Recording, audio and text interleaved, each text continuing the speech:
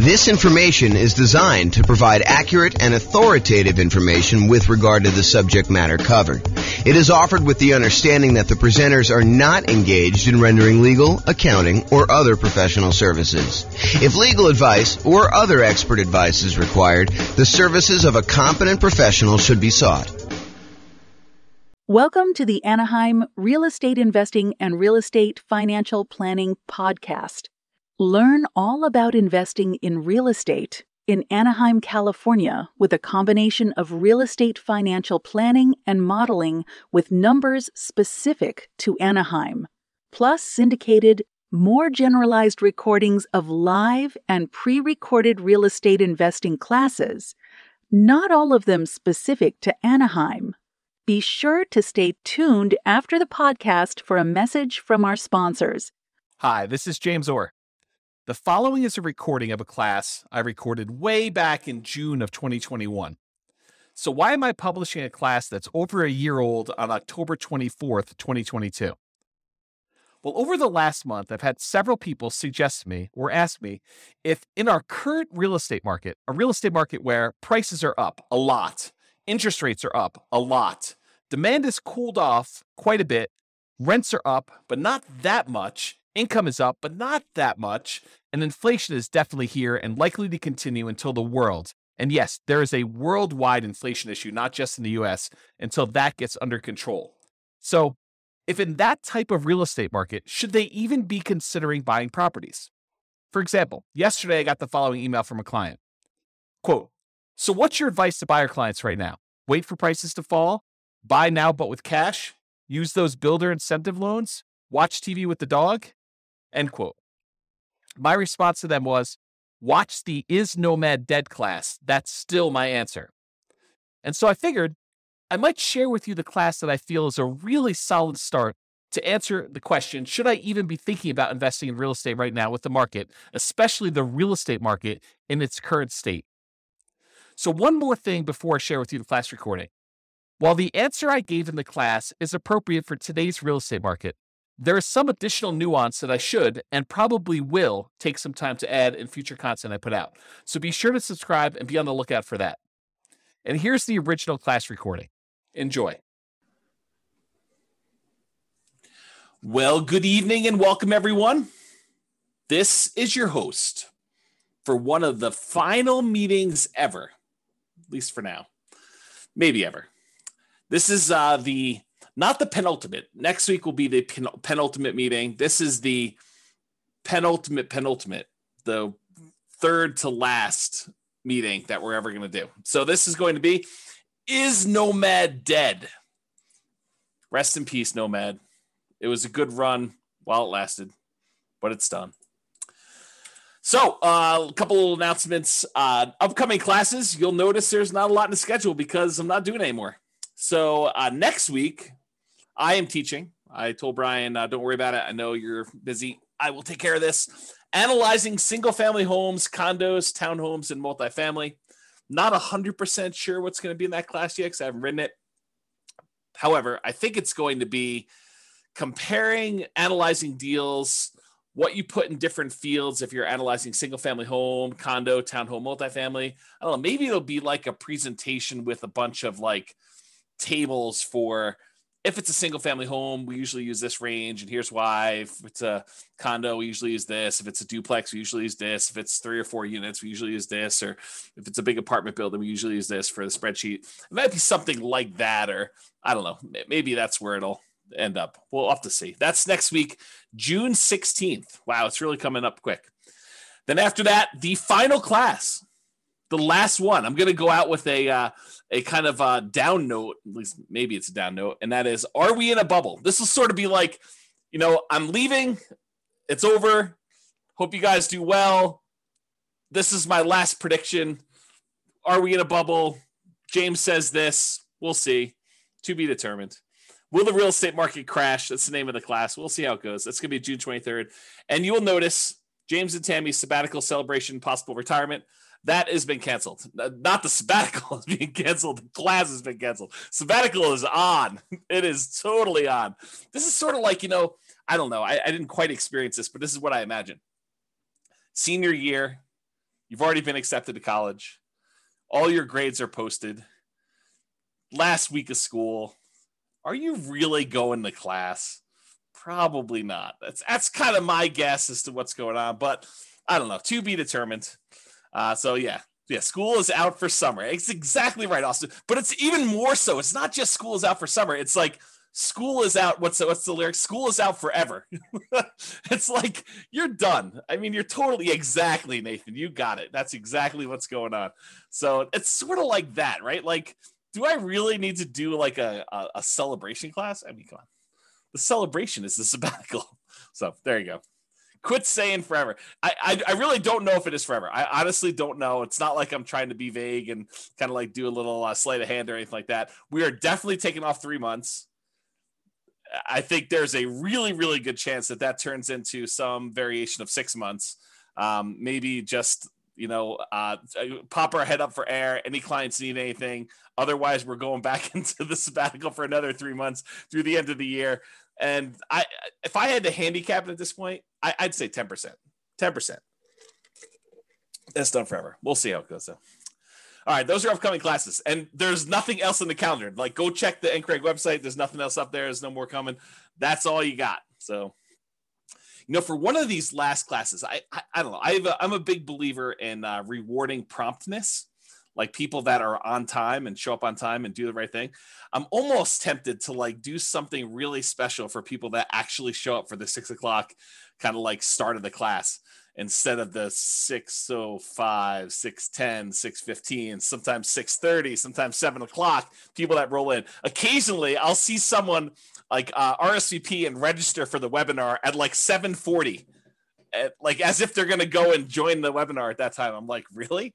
You're showing up like with the last 20 minutes? There you go. So, all right. So introductions via chat, if you would be so kind, for one of the last times. Please make sure you switch over to all panelists and attendees. And then who are you and where are you from? And do you believe Nomad is dead? I mean, a part of this is what is it? I do believe in fairies, or where you knock your feet together or sprinkle dust or whatever. I don't even know what the thing is, but do you believe Nomad is dead? And if you want to throw in why or why not, please do. Go ahead. There you go. Figure that out. And then, of course, if you do have questions throughout the webinar, please do use the chat window. I actually look forward to some questions. I think it's an interesting thing. Keeps it lively, keeps me on my toes. I get to realize that I'm not just talking to myself. So, yeah, Mike's like, I don't know if it's dead. That's why I'm here. I'm here for you to tell me if it's dead. Oh, man, I could go off on a tangent about that comment right there, Mike. I mean, really? You're relying on me to tell you if it's dead or not. Oh, man, I should go off on a tangent. I'm not going to, though. I'm going to be nice. There you go. Here to learn. Nope. If people are saying, nope, it's not dead. We shall see, right? We shall see. All right. This is my new little warning slide. I like this. There was an attorney that did some continuing education. Tammy sent this over to me and a friend of mine, and I kind of liked it so much I kind of commandeered it. I borrowed it, so it's largely his. So why you should not consider anything I say as advice or even reliable information or education. Oh man, wait to the end to tell you this. Hey, I'm probably not your realtor. For some of you online, I am your realtor, but I'm probably not your realtor for most of you guys. I'm not your attorney. I'm not an accountant. I'm not a CPA. I'm not your advisor. So I'm not doing this. This is not advice for you, like customized or personalized. Facts do vary greatly. So I can tell you something, and it could be absolutely true in this really narrow context, this really narrow kind of like space where it exists. But it could vary a lot depending on who it is and what's going on there. Chances are I don't know what I'm talking about. So there you go. How's that for a disclaimer? Chances are good. I just don't have a freaking clue. I have no idea what I'm talking about. I don't always get good sleep, and I may be fuzzy brained. So there you go. And allergies have kicked in. I don't know if it's allergies have kicked in for you guys, but man, like maybe yesterday or today, it's just rough. Like the allergy is like definitely headachy, fuzzy headed, or maybe it's something else. I don't know. I have to see about that. I'm easily confused. Maybe you are too. So there you go. That's my new disclaimer. Oh, there you go. Oh boy. Okay. Is Nomad dead? I am your host, James Orr, real estate broker, at least for now. There we go. Well, I guess we had some questions. I assume that there are no crazy questions. People introducing. That's awesome. You like I've talked this, but are you willing to repeat? Do you recommend calling local banks to ask for their mortgage rate offers? Sabrina, we have an entire class, a 2-hour class on interviewing lenders in order to get rates. And I spent 2 hours answering that question in excruciating detail. The short answer is 3. In general, I recommend you get 3 referrals from people you know and call them all on the same day. And there's details about that. It's not as simple as just call them at will, nilly-willy, all over the place. But there's a 2-hour class on that particular topic. I think if anyone remembers what the title is, it's something like interviewing lenders and estimating rates or something like that. It's good. If anyone remembers what it is, you can share it, and Sabrina can do that. All right, so let's get to some background here. What prompted this class? So over the last several years, and this is not like a unique case, although this particular one was a really nice little special situation for us. There's a neighborhood that if somebody told me, hey, listen, I'm a nomad and I want a nomad in Fort Collins or Northern Colorado, and they said to me, is there, where are the deals? And we would refer them to this one particular neighborhood. I mean, there's other options too, but this was like we used to sort of like, Tammy doesn't use this term, but I sort of considered it our own little personal like honeypot. It's like, somebody wants to kind of buy a house, this is like a really good little deal, a good neighborhood that was good for nomads. We knew the rent ratios, we knew the prices, and the builders were reasonable, and prices were good. And I thought the location was good and kind of like how things were there. So I'm going to share with you some numbers from a particular client, and I sort of rounded and stuff like that. And I happened to talk to this client today, and I told them, you're going to be famous. I'm not going to mention you by name, but it's all about you. And there's other clients that they could literally be thinking this is about them had I not told you that I talked to this person today and told them they were going to be famous, because there were more than one client that did this neighborhood and did multiple properties in there. Now, I don't think it's the real estate investor loan comparison deep dive, although that's a good one too. I think the class, I'll have to go look it up. It's something like comparing loan programs or comparing lenders and stuff like that. It was probably 2 years ago. It was before the COVID stuff, because we had it in person. We had it live, and I printed out sheets from a whole bunch of different lenders, and I showed you how to compare lender programs and how to call them all. That it was around there. It's probably like a late in the year. I felt like it was fall or snowing or something like that. Or well, maybe it was spring. I don't know. Maybe I'm misimagining. All these classes merged together. They merged together. All right. So continue on with my kind of like what prompted this class. So this property, it's all the same 4-bedroom model. It's the exact same builder. And in most cases, this client was going under contract months before they actually close. So the pricing sort of is delayed, right? Like you go under contract in October and you don't close until April or May. It's like that long of a building time. So there's a little bit of delay between when they went under contract and when it actually is delivered to them. So here are their numbers and why this class exists, is the Nomad Dead kind of class exists. So in April of 2018, this client purchased a property. It's 4-bedroom property, the same builder, same model, for $354,000 with about $10,000 in options. They did flooring or fencing or something like that. So it was really about $344,000 for the base price of that particular model. In June of 2019, a year later, they decided to do this nomad thing where they're going to buy a property, move in for a year, live there. Then at the end of the year, they're going to convert that one to a rental. They're going to go buy a new property. They're going to move into that, buy it with 5% down or whatever they're doing, 3% down, 5%, 0%, something like that. And they're going to move into the property and live there. And then they're going to repeat this process where they convert that one to a rental and move into another property. And that's what Nomad is in general. So in June of 2019, the client purchased the exact same model from the exact same builder in the exact same neighborhood for $360,000. And this one had about $3,000 in options. So it was about $357,000 for the base price. So previously the base price the year before, plus a couple months or plus a month or two, was $344. Then it went up to $357. That was about a 3.77% per year increase in home prices. Now, when we do deal analysis and we talk about, modeling stuff and everything else, we typically, historically, have used 3%. So is getting a 3.77% increase in price good or bad? I mean, I think it's neutral, right? Because in some ways it helps you. Any properties that you own have, in theory, gone up that much in value. And any properties that you're about to buy are a little bit more expensive. So it hurts you there when you're going to buy properties and do that. So it ended up being 3.77% increase 1 year to the next. Totally within what I would consider a reasonable range of what the property value had gone up from between April of 2018 and June of 2019. And we typically model that 3%. Rent at that time when they rented the property, because remember the first year they lived in it, so we didn't know what rents were, and that's a problem with a lot of times when we're buying, especially in a new construction neighborhood, and we don't have a lot of rent comps. We're guessing what rent will be, and it's not even what rent will be when we buy it, which it's going to be in like 5 months from when we go under contract. It's what rent will be a year from after we buy it and we move in, and we're going to convert it to a rental. So we're sort of like guessing as to what rents will be in some cases 18 months or more out. Sometimes tricky to do that. So it turns out rent was about, and I don't remember what we were estimating for rent. I just remember thinking this is probably going to be a good rental area.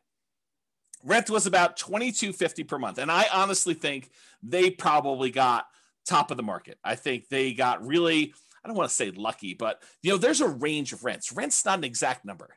And you could advertise, $2,100, you could advertise $2,300, and you could get, somewhere in that range. Might take you a little longer to get to 23, or you could find that right person who works really close to there, or it's directly between two places where the two spouses work. And so it's a great central location. I mean, it's all these reasons why it could be that thing, but rent is not an exact number. And so they got $22.50 per month. I felt as though that was a really good high number for them for rent. I was like, that's awesome. You crushed it. You did really good. So they bought their next property for $360, which is $3K in options. $357 was the base price, and they rented out the one they bought for $354 for $22.50. Okay, so that's what it was, $22.50.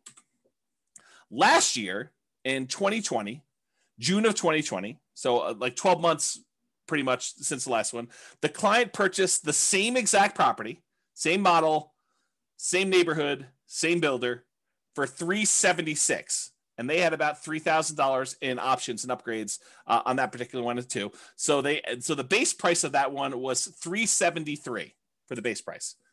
That was about a 4.48% increase from the previous year. So again, we usually use 3%. This time it went up 4.48 in a year. Hot market, property values went up a little bit. So I thought that was encouraging. The property values went up there. And rent actually went down a little bit, or you could say they didn't quite crush it. They didn't get a home run like they did the year before. And so rents were about $2,200 a month in that particular case. So that's what we got. And I should also point out, I don't know if every single data point for this particular example is the same client, because for some of the rents, I have multiple clients in that neighborhood and they're all doing like a nomadish thing. And so some of them actually were able to rent it. And I may have used like one client's number when it really was another client. And so, but it's the same model. They're all buying similar models in that neighborhood, 4-bedroom. Although there's a couple builders we go with in that particular neighborhood, but you get the idea. And this is in Northern Colorado, in case you're wondering.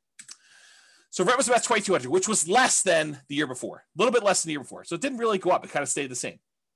This year, June of 2021, like while I was preparing for this class, I reached out to the builder. I said, hey, what do you have left in inventory for the model that we normally buy? I told them the model. I said, what do you got for me in the same neighborhood? And they told me, are you sitting down? Are you ready for this? $477,950. Pause for dramatic effect. Take a drink. That's right. So last year, the base price was $373. This year, the base price is $477,950. To which I did a quick calculation. That is a 28.15% increase from the previous year. So I start thinking to myself, and by the way, rent is about $2,300. So rents were maybe $2,250, somewhere in there. They were getting about $2,300 a month in rent for the model, same neighborhood thing there. So rents did not go up 28.15% there. And Bob and Barbie are saying, because of building costs, I think building costs are a major factor in this. Are they the only thing that's going on? Absolutely not. there's just ridiculous demand right now for properties. And so I think it's a combination of increased building costs, lack of inventory, lack of speed, the ability for them to get these properties built. Maybe there's some staffing issues. I heard there's a whole bunch of people that are opting not to work and staying home and collecting some type of pay for not working and, stuff like that. So there's a bunch of stuff like that going on, right? And so this is what prompts a class called Is Nomad Dead?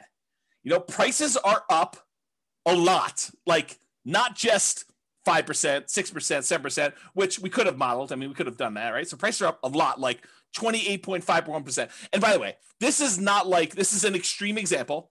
It's not like where it is every single place, but I think that we're seeing prices increase quite a bit, maybe not the 28.15% across the board, right? You could go find another neighborhood where you're like, oh, prices are up, but not 28%, right? Like quite a bit, but not that much. So prices are up a lot. Demand is up a lot. This multiple offers on a lot of these properties. There's waiting lists for some builders in order to get into properties now. It's pretty ridiculous right now, which, as an aside, if ever there was a time for someone to take 3 months off, might it be during one of the craziest real estate markets ever, where it's really hard to serve clients because they're having to go out and make 10 offers to get one property accepted, or they have to be on waiting lists even for new construction, or prices have jumped up really fast and rents are sort of lagging behind. If ever there was a time for a real estate broker who was kind of getting a little bit burned out a little bit, needed a little break, for them to take 3 months off, might it be Q3 2021? I don't know. I'm just saying hypothetically, not saying anything in particular. I'm not calling anyone out by name, not doing any of that, but I'm just saying, maybe. Okay. So demand is up. Interest rates are down, which I'll show you here in a second, but not that much. They didn't go down like that crazy. So it's not like the price is, the same, like, the monthly payment's the same. Rents are up, but not that much. I mean, they're not like 28.15%, like it's pretty crazy to think about this nonsense. Income is up. People's income have actually gone up. We're seeing some inflation sort of activities going on where, people applying for jobs are seeing those the starting wages there, and in some cases, people are getting raises. And I don't know, we're seeing a lot of that stuff. It also sounds like you've thought it through. I'm not sure what those shapes are. Is that like a unicorn? Maybe it's a unicorn. And then Bob and Barbie say, especially a broker that doesn't want to be a psychologist due to buyers able to get the house. Yeah, right. It's hard. You go read a lot of these articles about agents and how they're really struggling, and there's just a lot of stuff. So income is up. Signs suggest that inflation is already here, and that it's likely to continue. I mean, we're seeing signs of that happening right now. So you've got all these kind of factors coming in, which prompts me to ask, hey, is Nomad dead? Like, has the train left the station? Am I too late to the party? If I just learned about this thing, if I just went online, I saw your class, I'm like, oh man, this Nomad thing, this sounds really, really good.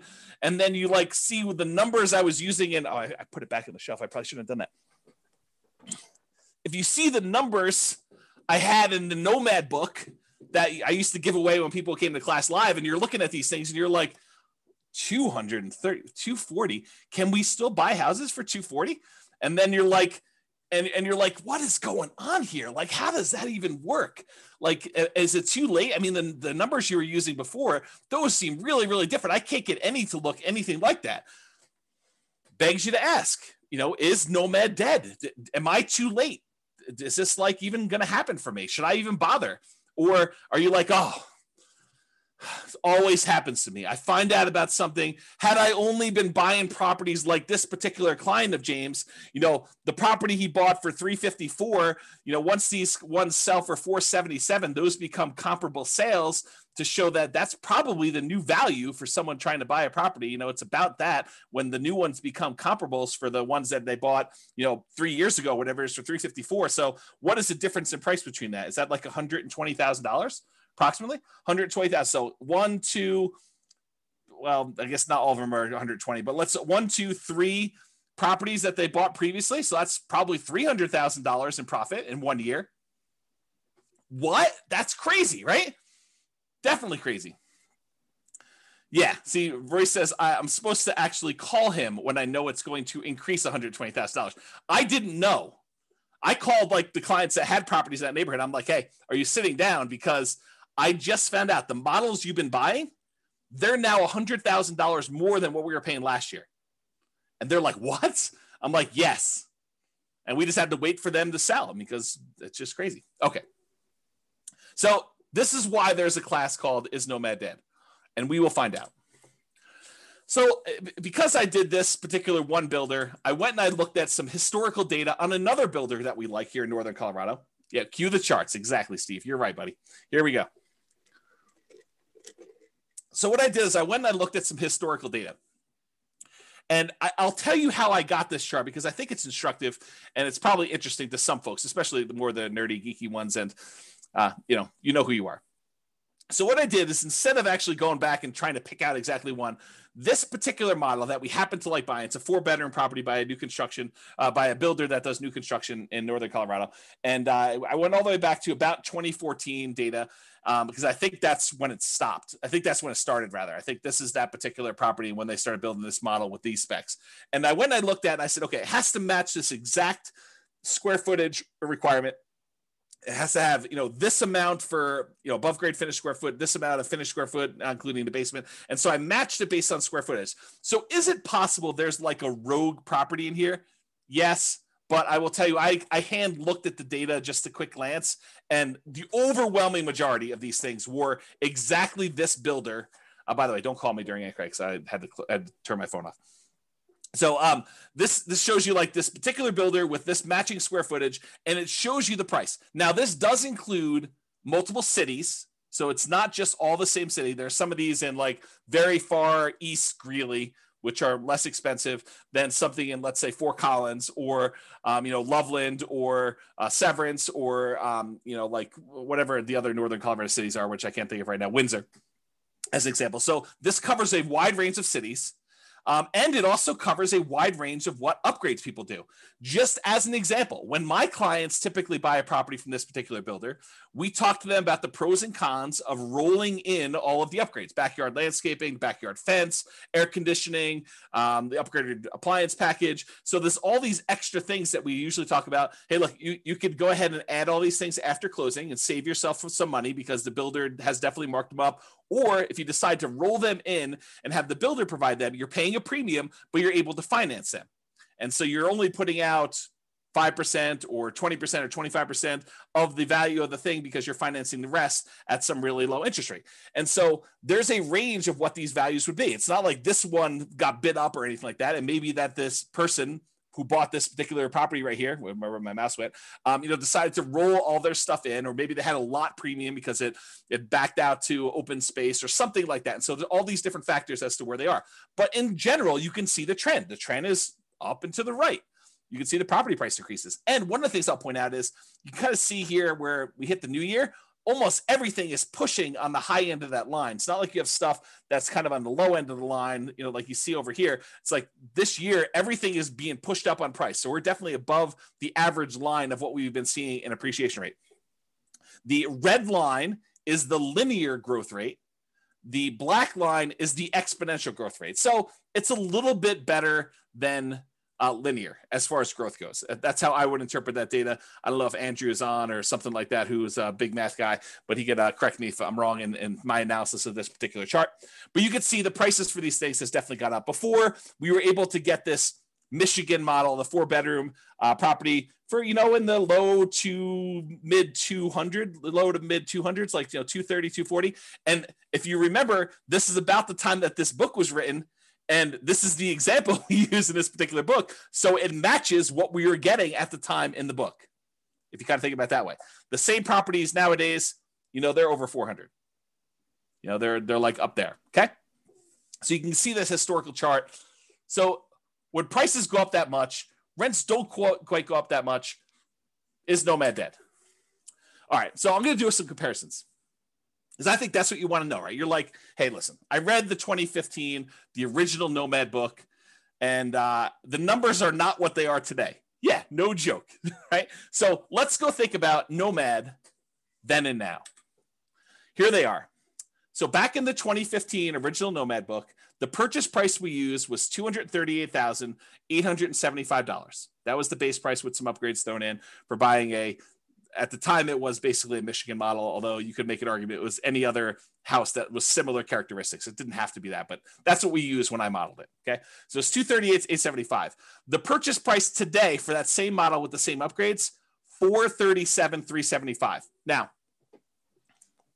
this is not a true compounding annual growth rate comparison, right? Because it's not like we have the same house and the same house sold. It's like you have the same house that may be in a different neighborhood, it may be in a metro district, it may not be in a metro district, it may, on average back to better location or be in a better, a place, a better city, any of these things kind of factor. So it's not truly a compounding annual growth rate, but I did do the math for you that says, hey, look, if they were like 240 or so back then, and now they're 440 or so right now, what is the annual growth rate for that 6-year period between those?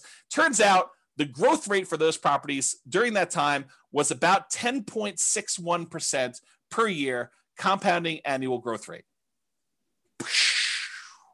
Craziness. Okay. So we were estimating 3%.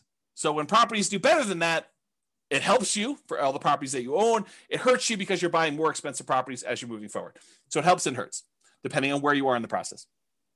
Now, back then, in 2015, the interest rate we used when we did our deal analysis in the book was 4.5%. And we talked about using a lender-paid PMI, private mortgage insurance. Go watch the whole 2-hour class on private mortgage insurance. I'm not going to cover it here in detail, but basically the lender increases the rate slightly. And instead of charging you a monthly PMI payment, it's included in the interest rate. Okay. So that was a 4.5% lender-paid PMI rate, the overall interest rate, with 5% down. Today, maybe not today, but when I did the comparing loans class, I called to the lender. We did a whole spreadsheet on this. The interest rate was 3.625% with lender paid PMI with 5% down. So it was 4.5. Now it's 3.625. So that actually got better. That might help us, right? Steven or Stefan says, where do we watch the older videos?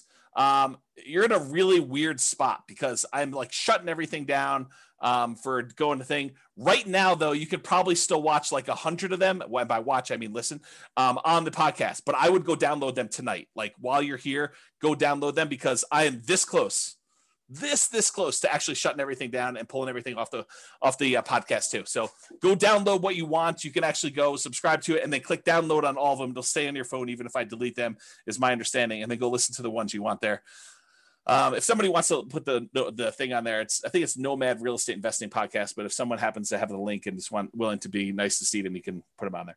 Okay, so I'll continue with the class up. So interest rates were worse, 4.5. Now they're better, 3.625.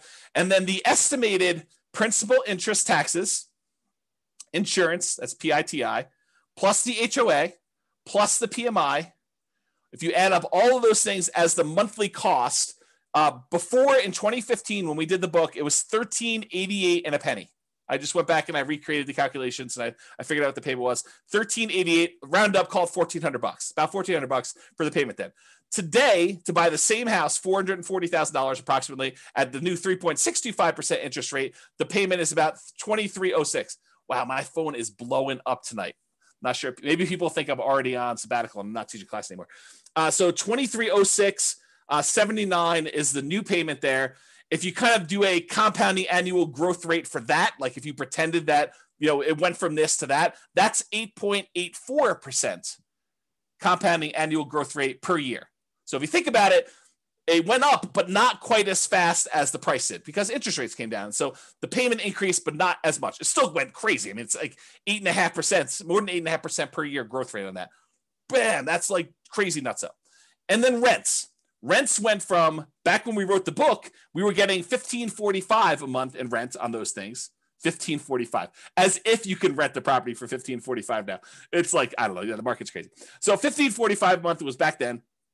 Nowadays, that same model is probably in the ballpark, depending on what neighborhood it is and kind of what's going on there, about $2,200 a month.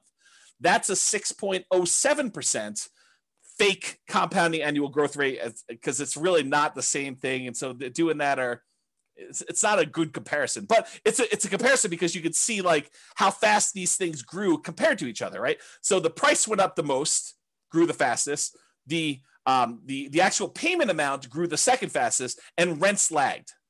Rents did not go up as much as prices went up, nor as quickly as the payment actually went up to do that. Okay, Franklin, thank you for posting those podcast links there. I appreciate that. That's for you, Stephen. And then Steve says rents are lagging. Annual takes time to adjust up. Yeah, it's going to take time to do that. But what's great about these properties is you lock in your financing and the price you paid at like whatever the rates were. And if rates went down, which they did, you could actually go and ratchet your interest rate down and improve the financing on it. If they went up, no big deal. You had a 30-year fixed rate financing on there. It doesn't get worse for you. But if it does get better for you, you can take advantage of that and refinance and do like a rate and term refinance or cash out if you really want to and do that. Okay. So those were the comparisons between then and now. All right. So the question becomes, is Nomad dead? Should you go, if you could have gotten this before and now it's this, should you even bother? And I think the question I would rather pose to you as kind of like an alternative to this is, do you have something better to invest in? What is your alternative? If you're not going to do Nomad, what are you going to do else? And I think that's the way we have to look at it because yes, and I'll show you numbers. I'm going to go into detail. You'll see charts, you'll see numbers, but I'm going to show you the returns are definitely not what they were in 2015. Now, the people that actually follow the plan from 2015, their returns are way better than we estimated in this book, right? Because we were estimating 3% growth rate for purchase price, 3% growth rate for rents, and we assume the interest rate stayed the same. So prices went up faster than that. So any properties they own grew faster than that. The rents grew faster than that. And also the interest rates came down. Is that always going to happen? Is it always going to go in your favor? Absolutely not. Not a chance. Okay. So here's the question though. Is Nomad dead? And I think the better question is, what are you going to do if you're not going to do Nomad? And then let's look at what the return is now for Nomad and see. Okay. So alternatives. You could invest in the stock market. Stock market is doing amazing this year. May do better next year, may do worse. We don't know. I mean, I think it's all speculative, which, I'll get to this later on because I have a whole section on like learned helplessness and kind of like making choices and am I too late to the party and all sort of other stuff, which I'll talk about. I'll hold that for later. So alternative stocks, you can invest in that. Bonds. A lot of people are saying bonds right now are dead. The interest rates you're getting on bonds are so low that some people are really questioning whether or not you should have bonds in your portfolio. You're going to invest in commodities. I'll probably do some more of that. And commodity investing in my sabbatical time, my retirement, 20 or 25% down buying properties. If you're going to go buy those, maybe 15% down. If you're willing to pay the PMI and that high rate, most people would not be willing to do that. Are you going to go do that? Or other real estate? Are you going to go buy creatively? You're going to go try to find motivated sellers in this market. Good luck. I mean, it's possible, but it's going to be really hard in this market to find motivated sellers. Maybe when the market changes. I mean, we'll see. Markets change. They get hot, they get cold, they get hot, they get cold. I mean, it's just cycles. So are you going to do 20 or 25% down? Are you going to do some other type of real estate? Are you going to buy options? Are you going to do turnkey stuff? Are you going to do lease options? What are you going to do? Like, what's the return you're going to get on those? Are you going to go do dog money? Are you going to do, Bitcoin or some other type of cryptocurrency? Like, what are you going to invest in? And what are the characteristics of that? And what are the returns you're going to get? So what's the return with Nomad then in 2015? And then what is the return in Nomad now? And I'm not going to use the like crazy returns we saw. I'm going to use what we estimated the returns were going to be, that 3% slow and steady growth rate. Because if I go back to 2015 and I use some ridiculously high, 10% return year, it's going to look crazy. It's going to look awesome.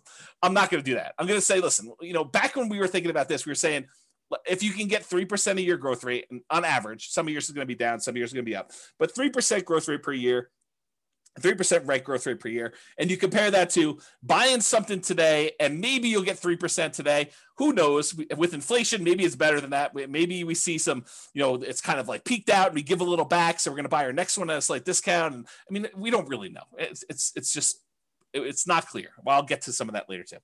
So if you compare what you can get now, maybe to what you had before, or what you can get with the other options you're thinking about today, what are the returns you're going to get in stocks or bonds or commodities or whatever else you're going to invest in? What are your choices there? And does it make sense for you to do Nomad? And then you can determine, is Nomad Dead or not for you based on your specific situation. Okay. And I'll also point out, remember with Nomad, we are limited in the amount of money that we can put into the deal, right? Because you can only buy one per year with some really rare exceptions. But you can really only buy one Nomad property per year that you can move into, live there for a year, and then convert it to a rental. And most of the time, we're opting to put 5% down and not more, because if we put more, we tend to actually lower the overall return because we're less leveraged. Okay. So we're somewhat restricted. So you're going to put a little bit into this Nomad thing. And then I think if you have extra money, you're either going to build up your reserves and kind of prepare for the next thing, or you're going to invest in something else, stocks, bonds, commodities, CDs, whatever it is that makes sense for you. Okay. So inflation, having debt is largely supported by someone else who's paying for it, like tenants, that you could pay off later with inflated dollars is beneficial. So if we happen to be in a period where we're expecting higher inflation, which it seems like that's what is going on right now, and that seems like what we're likely to see, at least in the near-term future, then having the ability to pay off debt later with inflated dollars is helpful for us, especially if the tenants are sort of covering or more than covering the amount of debt the payments you have on that debt in the meantime. Okay, so that's a good position to be in. Okay, one other thing I'll point out here. Tyler says, why 5% instead of that new 3% conventional? We talk about this in the financing Nomad class.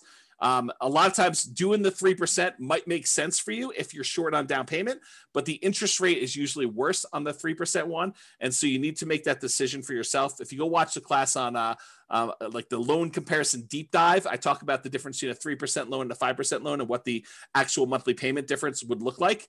But if you can only do the 3% because that's where your down payment is, or you'd rather have more reserves, go for it. You're usually limited on how many you can do too. So we do the 5% all the way up to 10 loans or more for owner occupant. The 3%, you're going to be limited in how many you can do. But there's more detail on that in other classes. That's really not a topic for tonight. Okay. You're not committing to 10 nomads. So I want to point this out up front. It's not like you have to decide today that I'm going to do this 10 nomad plan. 10 is arbitrary. I hope you guys know that, right? Like we sort of plan it out for you and put it in front of you so that you can see what it looks like if you go that far out. But you don't have to do 10. You could do 1. You could do 3. You could do 7. You could do 14. You could do 27 of these. Okay. There's no limits, high or low, on how many you have to do. You're choosing to purchase one property. You're making a decision today. Okay. Today, with the knowledge I have, with the information I have right now, with my current financial situation, with my current reserves, with my current amount I've set aside to invest, with my current risk tolerance, with my current family situation, with my current job situation, I am going to either choose to buy one house or I'm going to choose not to buy a house. It's a single decision point. You're not saying, I'm getting married, I'm doing this 10 nomad thing deal. You don't have to decide that. It's one. Then, once you buy the one, you move in there, you're living there, you save your money. You continue to educate yourself over the next year. There's zero pressure to do a second one. If you decide you want to do it, great. If you decide you don't want to do it, great. You don't have to do more. You decide if you want to do one more at that point. It's up to you. Okay. You only repeat this if it still makes sense to you. You reevaluate. Here's my new job situation. Here's my new financial situation. Here's my new reserve situation. Here's my new down payment. Here's what I think the market might or might not do. Although, good luck with that. Here's what I think is going to do there. It's like all this stuff you take into account and you decide, do I want to move forward with another one? Yes or no? If it makes sense, you do another one. Yeah. Roy says, speak for yourself. Those numbers say buy 10, obviously. Right. And I think there's a case to be made that you'll get to the next point and you'll be like, what are my options? What else can I invest in? Oh, this Nomad thing is the best returning investment I could possibly make. I'm going to choose to do that. But you need to decide that on your own. There are no promises being made. There's no guarantees in life, period. Okay. So I personally think there is power in making good decisions repeatedly. Think about good habits.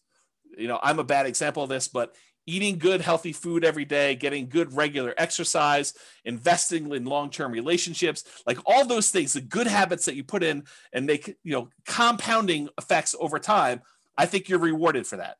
But you can get feedback through the Nomad process and other things. But you can get feedback on the Nomad thing, and you can make better distinctions, and you can improve your decision making over time. So next year, you may say, this 2-bedroom property I bought in, the right over the border in Wyoming wasn't the best investment for me. Maybe I'll do a 3-bedroom or 4-bedroom, or maybe I'll come a little bit south into northern Colorado, or whatever it is. So you go and you kind of like evaluate whatever that is for you, and you make better distinctions and you make better decisions over time. Does that mean that you are automatically going to make better decisions? No, but you'll make different decisions, and you'll say, oh, that was even worse than what I tried before. I should do something different next time, which we'll talk about more when we talk about learned helplessness. Okay. So there you go. So let's take a look at this cash flow power meter, 2015, then and now in 2021. There's a whole class on the cash flow power meter where I explain to you what's going on here, but this shows you a relative measure of how good the cash flow is on a particular property we're considering.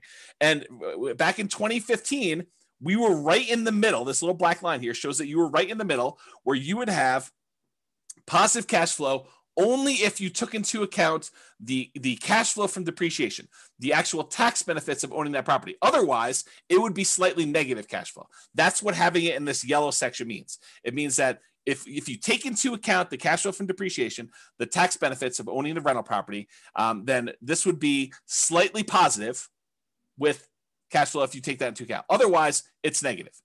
In 2021, even if you take into account the cash flow from depreciation, it's negative with 5% down. That's what this is showing you.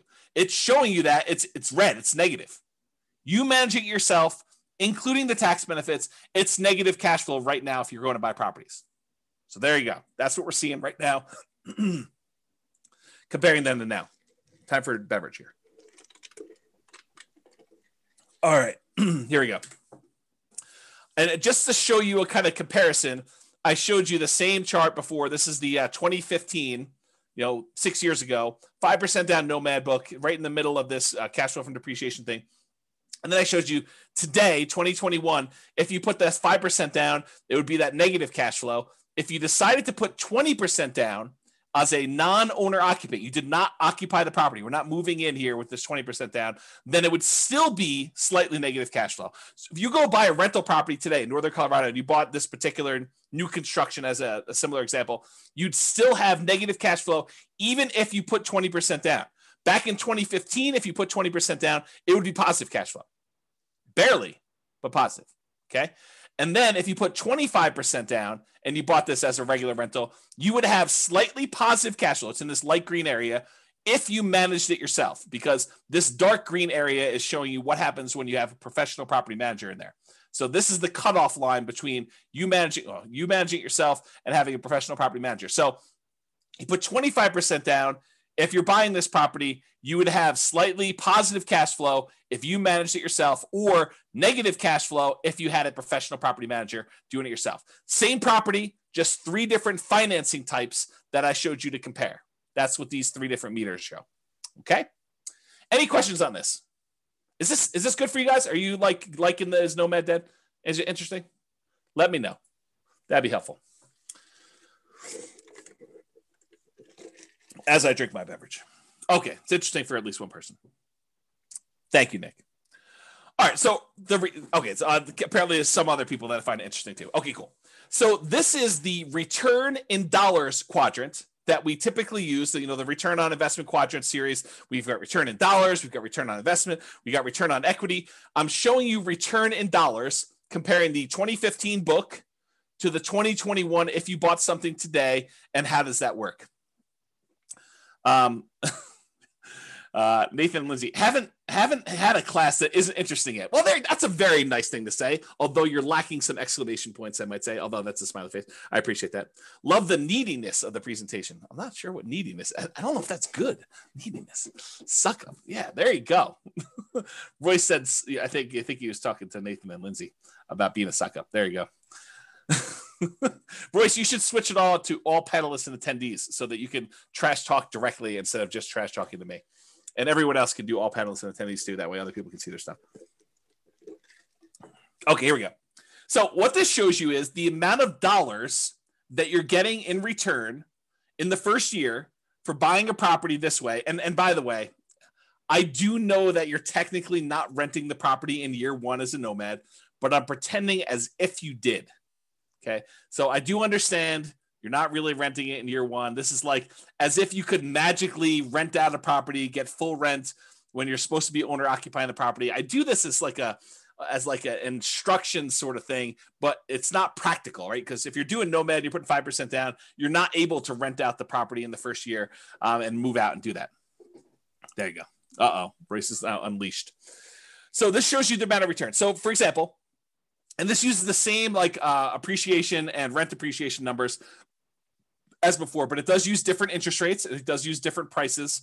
And the denominator is different because and there's no denominator in this, so it's just return dollars. But we return on investment, the denominator changes because it's 5% of the lower price house or 5% of the higher price house. All right, so in 2015, the appreciation would be $7,166 if we had 3% growth on whatever that was, 240. So it shows you 7,166. On 2021, the dollar amount of your appreciation is much higher. Why? Because you bought a much more expensive house and it still went up 3%. So it went up $13,121. So from a sheer dollars in the bank perspective, it's better to have bought today than it was to buy 5 years ago. Kind of crazy to think about that. Cash flow was slightly ugly before, negative 471. It's really ugly now, negative $4,634 for the year. So that's like negative $400 a month. So beyond the 5% down, you also need to make up that negative cash flow when you go to rent it out. Although it is offset by these tax benefits, because this is your cash flow from depreciation. Basically, it's the gross depreciation amount on just the building, not including the land, multiplied by your effective tax rate, which is just an estimate of your approximate savings you'd get by having this property and getting tax benefit from it. Okay. So in this case, the difference between these two is the actual amount of cash flow you need to come out of pocket at the end of the year when you included your tax benefits and also the cash flow you had to put out there. So 2028 is offset by this. So it's like $250 a month or 200 and something dollars a month is how much negative cash flow you had there. Where here, we showed you this before, when you took into account your tax benefits from 2015 and the negative cash flow, you were still slightly positive. That's what we showed before when we talked about cash flow power meter. Okay. And then the debt pay down, you paid down $3,661 back in 2015. The amount of principal you paid down on that loan over the course of that first year. Now you're paying down $7,806. It's a combination of two things as to why this is higher. Number one, the property is more expensive, but number two, your interest rate is better too. And you pay down more principal with a lower interest rate. Okay. So those are the two reasons. So back then, when you bought a Nomad property, we expected to do about $11,464 total for the year. Now we're expecting $18,321. So you end up doing larger dollar amounts today than you did back then. That's good in general. Here is the return on investment numbers. So we take the same dollar amounts we just had here. Now we're dividing through by the actual down payment amount, the 5% plus the closing costs. And so now we got about a 50% appreciation rate. So $7,000 must have been about $14,000 plus closing costs, down payment plus closing costs in order to get here. So it's about a 50% return from appreciation back in 2015. It's the same here today because we're assuming it's 3%. So it works out to be the same, right? Cash flow was about negative 3.28 before. Now it's negative 17.66. That's ugly. Maybe Nomad is dead. We'll see. Debt paydown was about 25.54%. Now it's better. Your debt paydown is actually improved because your interest rate's a little bit better. It's 29.74% is your return from debt paydown. And then your tax benefits are the same. So the overall return on investment when we used to do this back in 2015 was 79.99%. That's pretty amazing. What's the return on investment now? Oh, it's only 69.81. Boo-hoo, right? How bad is it to get almost 70% return on your money? Right? I mean, that's like the crazy thing. And that's why we're thinking, is Nomad dead? Well, if you could go and get a return that exceeds 70% somewhere else with similar risk characteristics, because you got to take into account risk. Real estate risk is very different than, stock market risk or something else like that. But is this risk similar? And can you beat a 70% return? Maybe, maybe not. It's up to you to decide. Okay. So it was 80. Now it's almost 70. Still not bad at all. Now, what if we took into account the reserves you need in order to hold rental property? It would be silly for you to buy a rental property and not put aside reserves.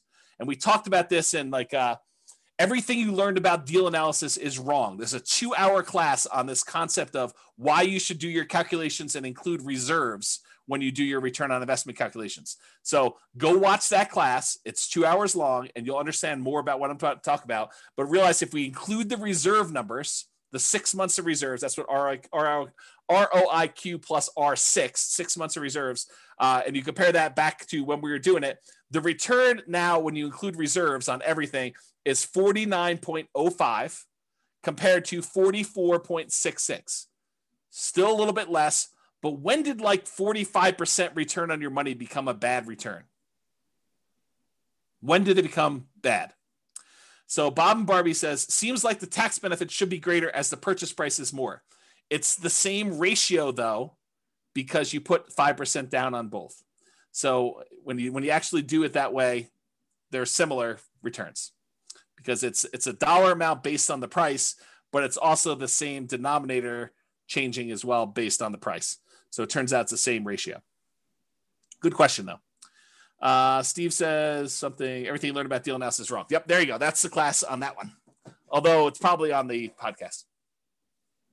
Okay, so that's the R6 number. What about if you do 12 months of reserves, but you decide to keep your reserves, most of them in the stock market or something else with a higher rate of return? Well, the return is 39.47% from 2015 versus 36.72 today. It's still a pretty amazing return, especially for having 12 months reserves that are a drag on your overall return there. I don't know. It still seems pretty amazing. But it's up to you to decide if Nomad is dead. It's not for me. So is Nomad dead? Let's take a look at some comparison scenarios. So because I have this pretty cool software that allows me to do models of scenarios and run out situations for people, I ran 5 different scenarios to compare, and then I added a couple more at the end because I thought I might have time. We'll see if I get there. So the original Nomad with 2015 numbers, I did that as kind of like a baseline. Said, okay, this is what we thought it would be before. I just sort of laid it out there and I ran it and I showed you what that looked like. Then I did 2021 Nomad right now. And I did a couple different situations there. I did doing 10 Nomads, which is the most similar comparison to the 2015 ones. And then any extra cash I did in stocks, which is the same thing I did in 2015, by the way. And then I also compared it to, hey, listen, if I'm not going to do this Nomad thing in 2021, maybe I'm going to buy just a house to live in, and I'm going to take all the rest of my money and I'm just going to invest it in stocks. So I ran that too. And I think I used 8% for the stock market return. Okay. And then I did another scenario where I said, okay, you're going to buy a house to live in, one owner occupant property, and you're going to actually save up to buy 20% down properties. And you're going to buy 9 rentals with 20% down.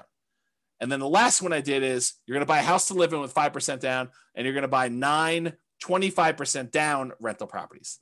And so I'm going to look at how the original 2015 Nomad did in comparison to doing 10 Nomads today, doing no Nomads, basically buy a house to live in and do everything else in stocks, to doing owner occupant with 20% down and owner occupant with 25% down. And you'll have 9 rentals for all those things. Okay. Here we go. Kevin says, pretty sure I got a 200% return in year 1 at my current house. So Nomad is certainly not dead. There you go. Kevin says it all. And then it says, I heard the same rumor, Austin. Austin says, is the rumor that Royce is teaching during sabbatical true? Maybe. Royce says no. It's not true. That's pretty good. All right. So rather than build up any more suspense here, I will show you what the numbers suggest. So yes, it is true. 2015 Nomad was amazing. A non-inflation adjusted net worth at the end of 40 years shows that you'd have $20.7 million in both equity and cash in the stock market if you decided to do Nomad in 2015. However, the 2021 Nomad puts you at 19.5 million. So 20.7 million, 19.5. I'm pretty sure that's still pretty freaking good. If you decided you wanted to do one owner occupant property and you bought 9 25% down properties, you'd have 13.4 million. If you decided to do one owner occupant property and 9 20% down properties, you'd have 12.86 million. If you decided you wanted to do one owner occupant property and you did the rest in stocks at 8%, and maybe you can get better than 8%, you can change these assumptions if you want to, you'd have $7.2 million. So that's what the net worth was. If we adjust for inflation, the 2015 nomads like having $6.3 million in today's dollars versus a 2021 full-on nomad is about $6 million in today's dollars. So it's a difference of, well, it's 3.71. So I'll just call it almost 4. So $400,000 difference between one and the other, if you think of it that way. The ones where you do other stuff, just in, it's like 4 million, and 2.2 million. Daniel says, do you have simulation that shows for markets that are slowly growing, stagnant, or slowly declining? Slightly declining. Yes, I do. In fact, the software allows you to do whatever you want. That's why I wrote it. And we have done classes before where I talked about what happens if you're investing during a declining market and stuff like that. So there's like a large number of models you could do, and you can enter your own stuff and say, what happens if the market does a range of values? Like you can do Monte Carlo simulations, stuff like that. So yes, it does all that stuff. Okay. Here's the chart showing net worth over time. You can kind of see the curves. These top two, the red one is 2015 Nomad. The orange one is 2021. So they're pretty close together. Then the next two are buying the 20% down or the 25% down rentals. And then the stock market one lags behind here. But, part of this is assumptions, right? If you thought the stock market could get you 15% return, I bet you this chart looks very different. So you got to go play with what you think you can actually do and compare those to see. All right, so this just shows you account balances. Before was net worth, which included equity, and also your account balance, which we're assuming the account balances are invested in stocks. But if we just look at how much is in your account, 2015 Nomad, you had $13 million, non-inflation adjusted. The 2021 Nomad has you at almost $7 million, non-inflation adjusted. And then the other ones had you at, let's say 3, 2.7, and 5.8. The one where you invest in stocks, the overwhelming majority of your money is in cash because you don't really have a lot of equity besides the one house you bought. So that's why your number is so much bigger than the other ones there. Okay. If we adjust for inflation, 2015 Nomads like 4 million, 2021 Nomads like 2.1 million. And that's partially because the account balances on the earlier Nomad is a lot more because, as you're about to see, with the way that I modeled this, I didn't assume your savings was increasing that much more. So it took you longer to buy these more expensive properties. So it's much slower for you to acquire properties, which means that your cash flow lags a lot. When you did Nomad back in 2015, I assumed you could buy them very quickly. So, and I didn't really change the income much between 2015 and 2021. I think I increased it by 3% a year. So that's why you're seeing a difference there. Kind of tricky. So it shows you your account balances over time. These are the ones where you're buying properties later in the game. So you can see they're kind of like little dips whenever you put a big down payment on a property. And so that's why that grows. And you can see these other ones here got the lead. Your cash balance in 2015 is much bigger. So this is what I was talking about before. With 2015 Nomad, the way that I set up the assumptions is I said, you are saving enough that you have enough for a 5% down payment every year. And so, well, maybe not every year because this line looks a little longer, but it was pretty quick. So you're acquiring properties much faster, and then you get to 10 properties very quickly when you're doing 2015 Nomad. Maybe not every 12 months, but pretty close. Pretty close. However, when you did 2021 Nomad, I assume that it took you a lot longer to save up for those 5% downs because I think for a lot of folks, it will take them longer. They're not able to do every 12 months. Now, if you have a great income, you have a great job, or you have money set aside and you have the ability to do this every 12 months on the 12 months, it's going to look a lot better than this. But because of the way I modeled it, it took a lot longer for you to get to the point where you acquire these properties. If you speed this up and it becomes back here, it looks much different. It looks better. Okay. Now, these other ones is buying 20% and 25% down. It takes you a lot longer to save up 20% or 25% with the same income and same savings rate than it did for you to do the Nomad. That's one of the benefits of doing Nomad. is that you can acquire properties earlier because you don't have to save up 20% down plus reserves or 25% down plus reserves. You only have to save up 5% down plus reserves in order to be able to start acquiring your properties. Okay? And then this other one, you basically bought one property and you lived there and you had stocks. So you bought no other properties. That's the one with just stocks. Any questions on this? Am I going too fast? Am I going too slow? Just want to make sure we're covering it, but I don't want to bore you either. Well, let me know. I'll continue on in the meantime. All right, good. All right, so this is that chart that shows you what phase of financial independence. If you guys came to last week's class, I think it was last week's class.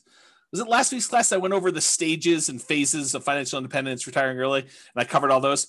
Well, if it wasn't, it was recently. Yeah. So, and so basically it shows you what phase you're in. And with 2015 Nomad, you get to phase 2 pretty quickly, the earliest. Then you actually get to phase 3, and you eventually get to phase 4 in your, before your 40 years is up. With the one where you're doing 2021, since it takes you a lot longer to start acquiring the properties because your savings rate isn't enough to get you to do it really, really quickly, because I handicapped it by showing you a reasonable savings rate, the same savings rate you had before for the 2015 one. Then you barely get into phase 2 where you have enough for lean fire, and you do eventually get into phase 3, but you never make it to phase 4 in that 40-year time period. And with the other ones, you don't even make it into phase 3. You barely make it into phase 2 with these other guys. Okay, and that's the 20% down and the 25% down and the stock one. Okay, you do make it there. And in case it's hard to read when you actually made it, this is the same chart, but it's showing you how many months it took to go into phase 2. So reaching that first goal of getting out of phase 1, working toward your minimum target monthly income till you have enough where you can actually fire. It's lean fire, but it's fire. And so how long does it take you to get there? This is like how long it takes you to get to lean fire. With the 2015 Nomad, it's 242 months. With the 2021 Nomad, it's 357 months. And part of that is because you don't have enough money to acquire these properties every 12 months. It took you a longer time to acquire properties because they're more expensive. It's like a limitation because the properties are more expensive and your savings rate is relatively low. I think I have you saving like $500 a month. So $500 a month is not a lot to be saving to achieve this level of acquisition. Because I think I have you making like $5,000 a month. So it's like 10%. Okay. Okay. And then here we go. 2021 stocks and one owner occupants. That took you 449 months. When you do the 20% down ones, it's 453 months. When you do the 25% down, it's faster. It's 421 months. So it shows you how long it took you to get to lean fire. I guess I didn't show any other charts. So this shows you your total true cash flow for all the different plans. So how much cash flow plus your cash flow from depreciation you have on all the properties. With the 2015 Nomad, you have about $30,000 a month by the time you're done. With the 2021, you have about $27,000 a month when you're done. With the 25% down ones, you're about $22,000 a month. And with the 20% down ones, you're at 18. You don't have any cash flow from your rentals when you do only stocks because you only have stocks. You don't have any rentals. Okay. And if you adjust for inflation, the 2015 one is like having $9,000 a month in passive income today. And realize you did this model earning $5,000 a month. So it's more than what your lifestyle was when you were working. You can adjust your own numbers to see what this looks like. And then 2021 numbers, you have about $8,400 a month and change. And this is also continuing to grow because all of your properties are not paid off yet. So realize because you delayed your properties acquiring them, you still have ones that could pay off. So this number will go up for that. And then doing the 25% down ones, it's almost $7,000 a month. With the 20% down ones, it's almost $5,700 a month from there. And this shows you the charts for doing this. These little blips are when you buy a property and you have 1 month where you do not have to pay your mortgage. That first month where you acquire property, there's a delay and you having to pay that mortgage. So you have a little blip, and that's what those little blippy lines are for. You don't have it when you do the owner occupant because you're not a rental when you buy the property. So you don't have the extra income. Okay, so it shows you those. See that over time. It's the same numbers from before. All I did is I showed you it over time. Then this is a deceiving chart. It's deceptive. It's really deceptive. Actually, I almost contemplated not including it, but I wanted to show you because you're looking at this. This shows you the cumulative, the sum of all the negative cash flows you've had on your property. Once you've kind of taken into account the tax benefits, but you'll think to yourself, man, there's not a lot of negative cash flow going on, even in the 2021 ones. But James, you told me there was significant negative cash flow when we did the 2021 properties. Why isn't there, this negative cash flow kind of starting in month 13 once we convert the first one to a property, convert the first property we bought to a rental? And the reason is because it took us a long time to be able to buy the next property, to save up enough money to buy the second property so that we didn't have this negative cash flow for a long time. The longer you wait, the more your rents have increased, the less negative cash flow you have for when you buy that next property. And so it turns out we didn't have a lot of negative cash flow because we delayed buying these properties for a much longer period of time. If we look back at as to how long it took us to acquire them, you can see here, we didn't actually buy the second rental, the second property to move into and convert the first one to a rental till like month 51 or so. And by then it had positive cash flow. And then it took us like another almost 4 years in order to buy the next one and have 3 properties. And then these times got shorter and shorter, such that it wasn't until we got to like right in here or so that we started to have some negative cash flow at all. Right? So that's why this chart is deceptive. Because if you really did have some extra savings or some money sitting aside where you could buy these properties much faster, then you would have this negative cash flow earlier and it would contribute. But even so, even with like the slow kind of working through this thing and taking your time to do this, the negative cash flow for acquiring all 10 properties combined is less than $30,000 for all of them when you're doing that. And when you buy the 20% down ones, you still have a little bit of negative cash flow, which we talked about before. So that's this little negative cash flow here. That's less than $1,000. It looks like maybe close to $1,000 over here. But when you do the 5% down ones, and using today's numbers as Nomad Dead 2021, you'd have negative cash flow later on, and if it was earlier, it'd be more. But still, part of your negative cash flow is you're not putting more down. You're only put 5% down, so you're really deferred down payment over time. Okay. All right. Total equity shows you this. You have more equity with 2021 because they're more expensive properties. So your equity is 7.7 with 2015 Nomad, 12.5 million with 2021 Nomad, about 10 million and change for both the 25 and 20% down. And then you only have the equity in the owner occupant property when you do stocks. If we adjust, I guess I didn't do inflation adjusted. I did total true net equity if you actually had expenses on your property when you did it. And it shows you what the numbers for true net equity. You can go look at that if you want to, but I'm not going to cover it. Okay. This shows you your total mortgage balances over time. Jason says, James should teach one class a year now. This one. Right? Because it compares like what reality is now to what it was whenever we were thinking about it. All right. This shows you your total mortgage balances. The red line shows you the numbers from 2015. So you were acquiring properties relatively quickly, and you got up to the point where you had your 10 properties. It was under $3 million in total mortgage balances. And then over time, you're paying those off. And so it's just sort of declining, and you're almost completely paid off of all mortgages by the time you get to 40 years because you were pretty much done buying properties at 10 years. It takes 30 years to pay them all off. Okay. With the 2021, though, because you acquired properties more slowly, you ended up having a much higher mortgage balance total, and they're not even close to being paid off by the time you still owe $2 million on this, almost $2 million by the time you get to your 40. And the 20% down, the 25% down is even worse because you can't buy properties as quickly because you got to save up more money. You got to save up 20% or 25% to get to these. And you can see that here. Okay. And then of course, the one where you just bought stocks, you just bought the one property to live in and you paid off your mortgage after 360 months and then you don't have a mortgage at all. That shows you your mortgage balances over time. Okay. All right. I'm sure you're thinking to yourself, all right, that's like the slow way. And it is the slow way. I mean, that's the traditional nomad model. You buy properties, you let the tenants pay them off. You don't pay them off more. You don't pay them off faster. You don't sell off any properties. You don't pay off mortgages if you can fire early or do anything crazy like that. You just slow and steady wins the race, kind of like work it through. This is not intended to be in any way a full class on speeding it up or doing anything like that. I've already taught tons of classes on that. I'm sure I guess I won't teach any more classes, so I shouldn't say that. So maybe I'll teach classes on speeding it up in the future, or maybe I don't know. Who knows what's going on? With that being said, there's other stuff you can go reference for speeding it up. But I did want to show you a couple things. So this is that chart from before where I showed you how long it took you to get to lean fire, essentially, minimum target monthly income in retirement. And this is all the old ones. So 2015, it took you 242 months to get there. In 2021, doing regular Nomad took you 357 months. But I added a couple extra ones. I added these two to the bottom. In 2021, if you sell properties to pay off mortgages to achieve financial independence. So if you get to the point where if you sell off some of your properties, you could pay off the other ones that you own, and that would get you to your minimum target monthly income retirement, then do that.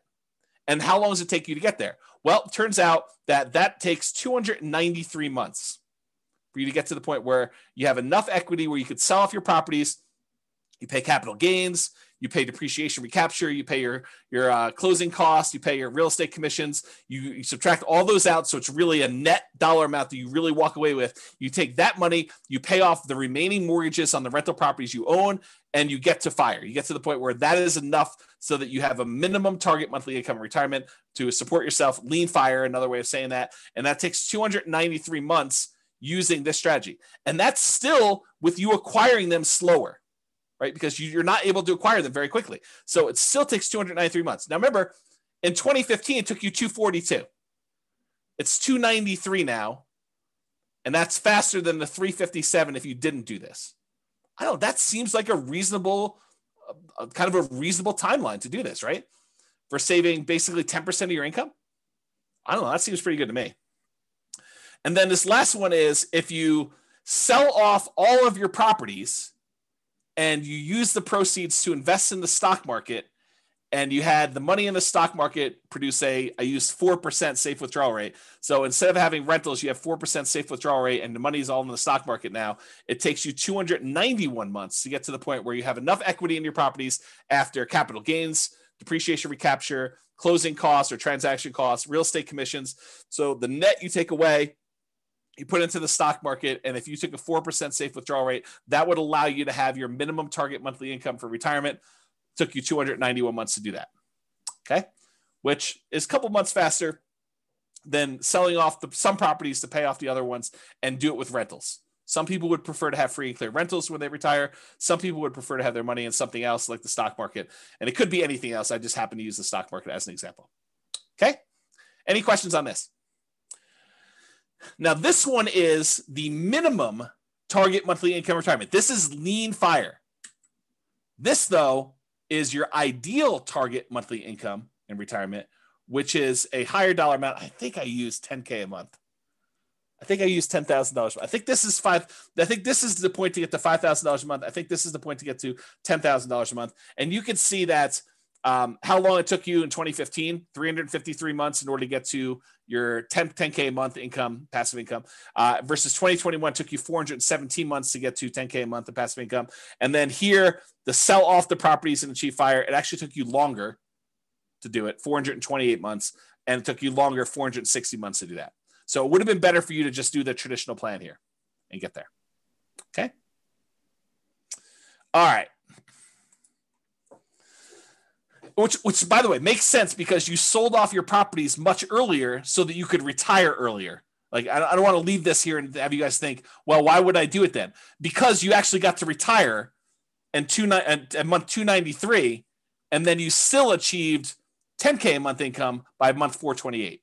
So it's a little bit longer to get to your 10K a month, but you still got to retire earlier than you did before. That's why you'd still do it. Okay? In case that wasn't clear. All right. So, actually, someone who is on, I won't name their name, would appreciate this. So a client of mine reached out to me. Let me answer the question, and then I'll come back to the story. So Cece says, why was it slower for the 10K per month? Because it took you longer.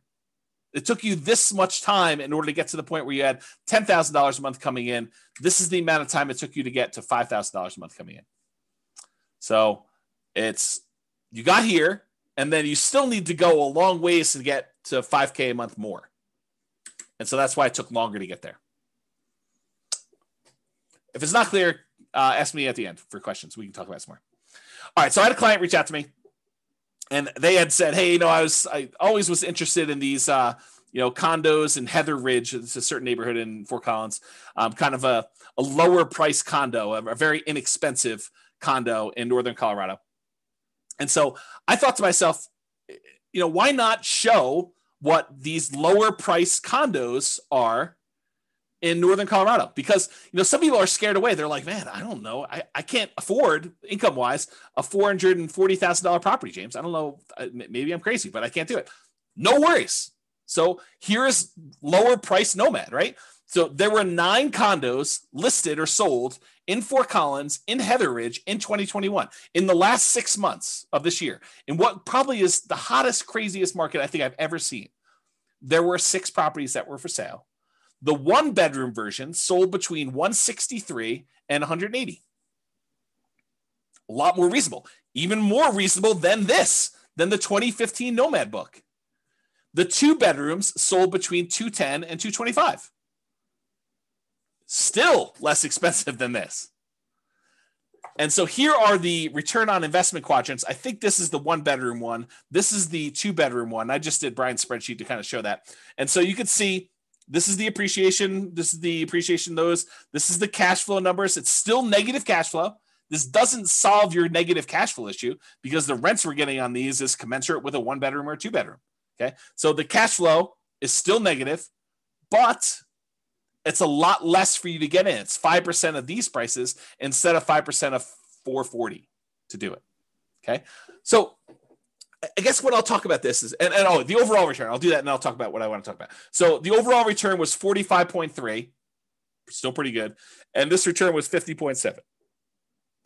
Not bad at all. And so what I was going to say is this, right? And this sort of relates to what's coming about the learned helplessness, but I'll say it here and then maybe I'll give you a break and I'll come back a little firmer, a little harsher, a little bit more direct later on when I talk about learned helplessness and some of these things. So here's what I'll say. Start where you are. If you're in the income or down payment savings or whatever it is, where Heather Ridge is what makes sense for you based on where our market is, then start here. Don't decide not to do anything or get frozen because you can't do these $440,000 new construction properties. Do what you can. Now you may say to me, but James, I don't want a 1-bedroom property. I don't want a 2-bedroom property. I really want a 6-bedroom property with a swimming pool and horses and 3 acres on Mountain Avenue in Fort Collins.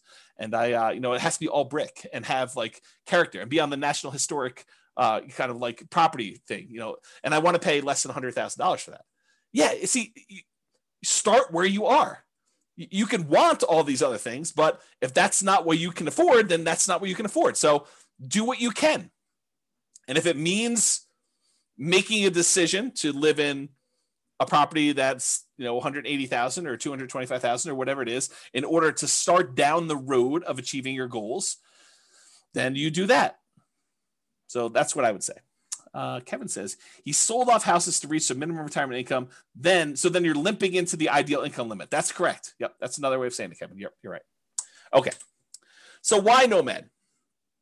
And I should be clear. I did include examples of 20% down and 25% down. I didn't do like all the creative financing stuff or all these different alternative investing strategies, but a lot of what I said tonight could be just as easily applied to any other real estate investing strategy. The fact that property values went up and interest rates went down and rents didn't go up quite as much. A lot of what I've been saying applies to all these other strategies, 20% down, 25% down, 30% down, buying properties all cash. Like the same stuff applies. Okay. But why Nomad in particular? Well, one of the reasons we tend to look at Nomad is it's a lower amount of down payment needed to get started than many other real estate investing strategies. So with a lot of other strategies, you need 20% down or 25% down. If you only need to save up 5% in order to start acquiring properties, that happens a lot faster. Okay. You can do it with nothing down. So if you don't have any down payment, but you've got good income, you can go to Severance, you can go to Windsor, you can go to Wellington, and there are nothing down loan programs, USDA, VA, if you happen to be a veteran. You could do some of these like local banks have nothing down loan programs. There's definitely restrictions. You got to be able to qualify for the loan. has to be within a certain range of price. You got to have a certain amount of income. So and a lot of times, depending on the loan program, it has to be in a certain area. But you can do it with nothing down. Someone else mentioned 3% down earlier. You can do it 3% down. But I think a lot of folks are going to be doing the 5% down. That's what we typically model. And so it's a lot easier to save up 5% than 20%. So that's one of the reasons why we do it, because you can acquire properties faster, and then the market is working in your favor. If you weren't in the market in that little honeypot neighborhood I had at the beginning, and you didn't see $100K in equity increase on the properties you bought the year before to this year, then it's problematic. That's why it's better to have the 5% be in the market and kind of acquire that. So as opposed to saving 15 or 20 or 25% down for most other traditional real estate strategies, Nomad is better because you can require less down, which means you can acquire properties faster. The other nice thing I think about Nomad is you do it once, you buy a single property, you catch your breath, you evaluate, you take a year off, you decide what you want to do, you study, and you can make a decision. Should I do this again? Or I was crazy. I don't know what I was thinking. James must have kind of talked me into some crazy voodoo magic, and he doesn't have to do it, which I'll say this too. I'm in a really interesting position because I have almost zero incentive at this point to not tell you the truth, right? Like you could argue since 2003, what is that, 18 years, that I was induced, that I was incentivized to sort of like encourage you to buy houses, because these classes are largely free. I may charge for them in the future. So if you're listening to this, you paid money for it. Thank you very much. But at the time we're teaching them, they're free right now, right?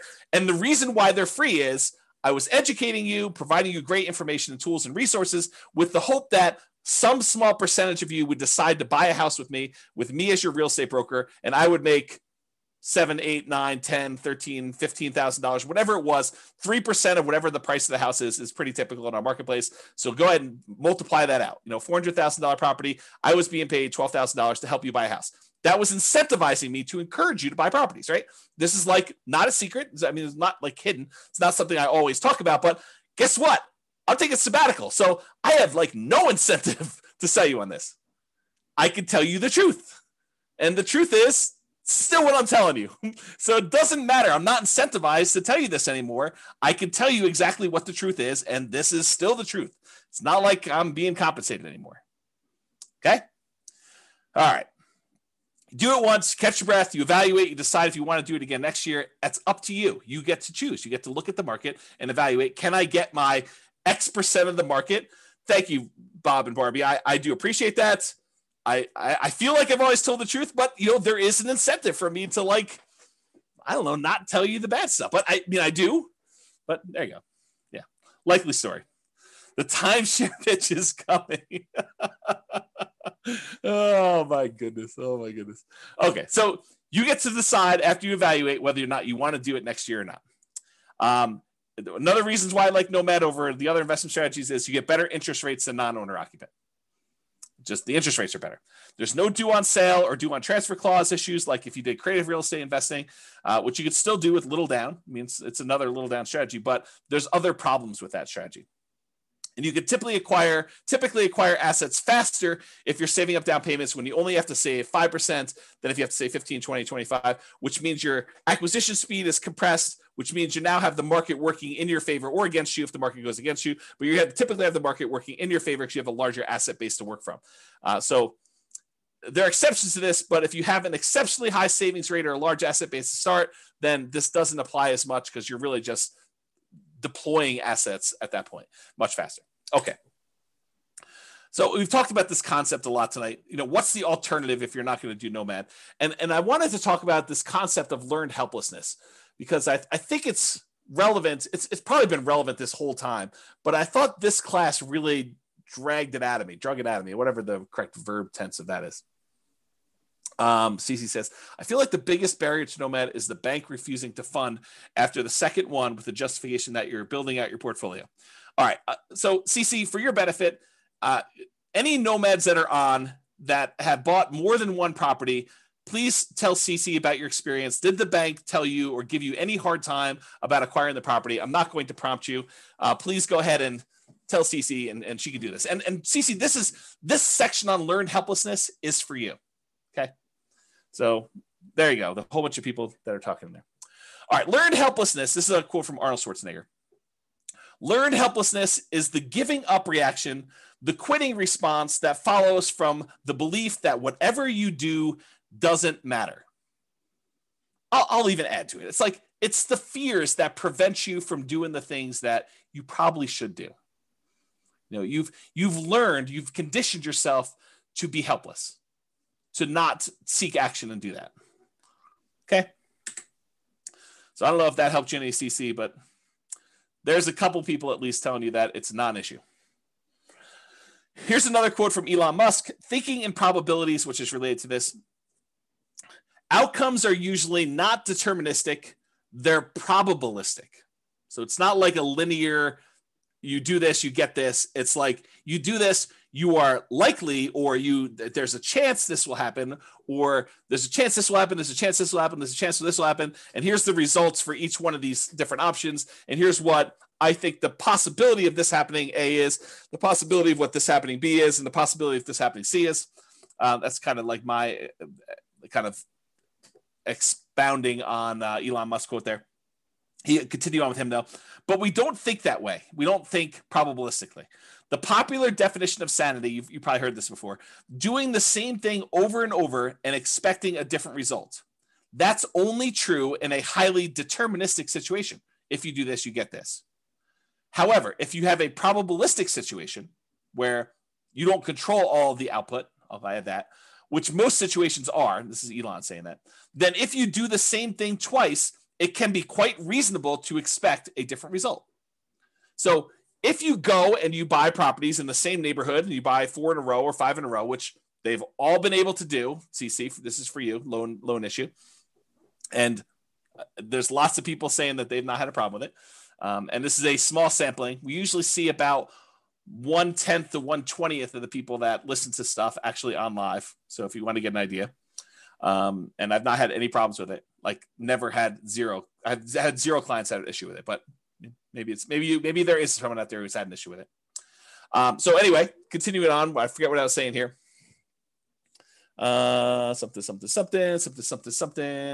expecting different results. All right, I don't know what happened. We'll come back to it. All right, so here's some stuff on expected value. Expected value.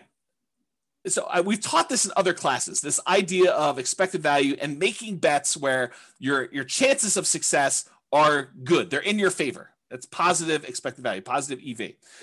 Expected value is the sum of all the possible values that you could get from this. So in this situation, I could lose all my money. In this situation, I can make $10,000. In this situation, I can make $100,000. In this situation, I could have $1 million or whatever it is. Oh, I know what I was going to say over here. Let me finish this thought and I'll try to go back. So it's a sum of all those results multiplied by the probability of the occurrence of each one of the results. So I have a 10% chance that I could lose all my money. I have a 15% chance that I could make $10,000. I have a 20% chance that I could make $100,000. I have a 40% chance that I could make $500,000, and I have a 10% chance of making $1 million. If you multiply the probability, the percentage chance you have, times that dollar amount, and you add up all of those, that is the overall expected value calculation. It tells you what, if you could have all of these results happen to you in the proportion that the chance of it happening to you would happen, this is what your outcome would be on average. That's what it means. Okay. So going back here. So what I was going to say, CC, before I got distracted is, if you were like one of my clients who bought in this kind of like honeypot neighborhood where they bought a property and then it went up 3%, then it went up 4%, went up whatever it is, I don't think a lot of them were thinking to themselves, hey, listen, by year 4, we're going to see a 25% or 28% increase in any properties that we bought at this point. I don't think any of them had that in their kind of like probability part of that. I think a lot of them thought, hey, listen, I'm going into this. I think there's a good chance we'll see 3%-ish appreciation, maybe a little bit more, maybe a little bit less. There is a chance that the market could go down, but I'm ready to go buy another house and get that one at a discount the next year if I go and do this. But you had to be in the market in order to have that really small chance probability for you to see 100K times however many houses they ended up buying in that neighborhood. So you got to be ready to do all that stuff. Yeah, Roy says, Thinking in Bets, the book, does a good job talking about EV if others haven't read it. Yep, agreed. Okay, so expected value. Continue on here. So positive EV, a positive expected value, where you've taken all of these probabilities and multiplied by your expected results and having that number be positive, even a really big positive number, does not guarantee that you will be successful. It doesn't mean that you won't lose money. It means that if you could go live all these parallel universes, that you would make money, but it doesn't actually mean that you're guaranteed success. You can have a positive expected value. You can do the right thing. You can make the right decisions investing, and you can still lose money. You can get in your car and drive down the road, be on the right side of the road, be doing the speed limit, be wearing your seatbelt, be paying attention, have the radio off, have the telephone off, and you could still get in a car accident and die. Right? You could have positive EV and still do poorly. Right? You can also have negative EV and make money. You can actually have too much to drink. You could be talking on your cell phone. You could be putting your makeup on. You could be eating a cheeseburger. You could be having the music blaring. You could be, snorting a line of cocaine. You could be swerving all over the yellow line on the other side of the road, off the curb, getting like that rumble feeling. You could go into the grass and come back up onto the road and do that. You can make it home safe. And that would have been a negative EV type of situation, but you could survive it. And that's what's hard. You could actually decide to invest in dog money or Bitcoin, and you could make money. When I'm not saying it is, because I don't know, but you could actually look at all the probabilities of you making money with Bitcoin and decide this is not a good EV bet. This is a negative EV bet. Like, I shouldn't do this. But you can invest in it and actually crush it. You can make money with it. And that's what's hard about this. To kind of use my example, you could drive to work and get in an accident and you could die. Most times you go to work, you arrive safely, and you earn wages for that day. It has a positive EV because your probability of being able to get to work safely and earn money at that job is really high. But you could actually have that very small percent chance where someone does something stupid, or you accidentally do something stupid and you end up dying. There's no riskless things you do in life. So regardless of what real estate investing strategy you're doing, consider what the chances are for a variety of outcomes and what the results would be for those outcomes. And I know for someone who's just getting started, this is really hard to do. It's even, I don't know if it's, I would say this, there's a curve. When you don't know what you're doing, when you're brand new, I think it's really hard for you to estimate probabilities. I think when you have a little bit of knowledge, you think that you can predict probabilities really well, right? You start off and you realize, I don't know anything. You come to my classes for 6 months and you think you know everything and you think you can predict everything. And then when you come to classes for 10 years, you realize you cannot predict everything and you really don't know what's going on. And I think that's the weird curve. It's like, and I think you still need to try and say, there's a large part of this that I really don't know. It could be this, could be that. I don't know, maybe. But I think you come for a short period of time, 6 months, a year, whatever it is, and you think, I know everything. I can predict this very accurately. 10% of the time it's going to be this, 20% of the time it's going to be this, 30% of the time it's going to be this, and I'm good. I know all the probabilities. I know exactly how this is going to go down for me. Maybe. I don't think so. I mean, I don't think I could do that, right? So I guess try to, though. I think it's worth the exercise of sitting down and saying, okay, I'm going to do this Nomad thing. What could happen to me? I could lose everything. Sure. I mean, you get hit by a meteorite and you could die, right? I mean, there's low probability chances that you could do that. Figure out what you think the chance of that happening is.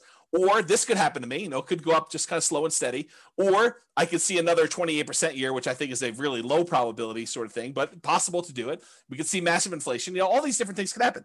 And then look at it and say, does this still make sense probabilistically? Given an infinite number of times to try this, would I be successful doing this? Or what's the alternative? What would I do if I didn't do this? And is that better than my decision to do Nomad or whatever other strategy you're considering? Okay. Your assumptions matter when you do this, right? But historical data suggests property values and rents over any reasonable period of time, they tend to go up. Will they go up next year? No idea. Can they go down next year? Absolutely. Can they go up next year? Absolutely. Can they stay the same next year? Absolutely.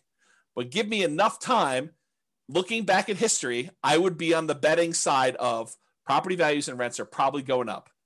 Inflation and other factors, but I think inflation's a major factor in that. Okay. So do that.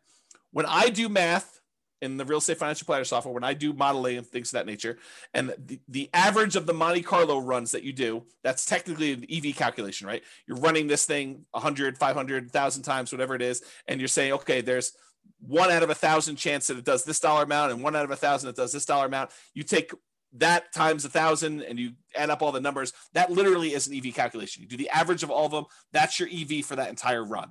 Okay. It tends to be overwhelmingly positive. Are there times when you run the scenario that it becomes negative? Yep, sure is. And your assumptions matter a lot as to whether or not it shows negative and how negative it shows. Okay. So what is your alternative for achieving whatever goal that you're trying to achieve with this nomad or real estate investing strategy that you're considering? You know, if you're saying, hey, listen, I want to retire early, or I want to hit financial independence, maybe it's not even retire, maybe it's retire on time, or not too late because you're starting pretty late. You know, I just don't want to go to 75. I want to try to do this before 75, and I'm starting at 45 or 50, and I got to get caught up. So how can I do this in 25 years? Which it's not fast anymore. It's like on time because I started late, right? So what is your goal that you're trying to achieve? And what are the options you could do? Okay, I could do Bitcoin. I could bet it all on Bitcoin possibility. I could go to the casino and bet it all on Black 12. And if I hit Black 12, I get 36 times my money or 35 times my money. If I don't hit it, I lose everything. I could do this Nomad thing. I could buy 20% down rentals. I could buy 25% down rentals. I could go learn to trade options, or, whatever it is that you're considering. Lay them out in front of you. Say, okay, what's my odds of doing this here? What's my chance? What's my return? What's the probability I'll do well here? Probabilistically, Elon Musk-ish, sort of think about what are my chances of being successful? Not that I'm automatically going to be, but doing that. Okay. And then figure out, if you don't do Nomad or whatever else, what are you going to do? What are you going to do? What's different? So how do you feel? I think this is my last slide. This is the learned helplessness part of this. If you think to yourself, hey, listen, nothing I do matters, so why bother? What does that say? So there's a psychological concept. I've been hinting at this, and I sent it in the email, and if you guys click through, you probably saw this, but there's this concept of learned helplessness. And I'm going to butcher the explanation for it because I'm not a psychologist. I'm not teaching this. So realize that what I tell you may be slightly wrong, but the idea is sound. Okay. So they do these science experiments. They put a puppy and a dog in a kind of like crate with a metal thing bind on the bottom where they could apply electric shocks. I know it's mean. Don't get mad at me. They did it. It wasn't me doing it. So they had these dogs in these little things, and they had a little electric thing on the bottom. They could shock them. And they would there's a whole bunch of different groups, but basically they showed that the dog would get shocked and there's really nothing the dog could do. It couldn't get out. It couldn't jump up anywhere. And so these dogs eventually came to realize that it was futile for them to do anything. So they basically started lying down, and every time the shock came on for like a second or something like that, they just whimpered. It was very sad. They didn't want to do anything, but they learned that there was nothing they could do. And it's to the point where even if the bottom thing was shocked and one side of it was on a shocking thing and the other side was not a shocking thing, like they divided it with a little thing and they could jump over if they wanted to. They decided, the dogs learned that even if they jumped over, it didn't matter, right? Like they would still get shocked if they jumped over. But then eventually they turned off one side and the dog was on one side and they shocked them.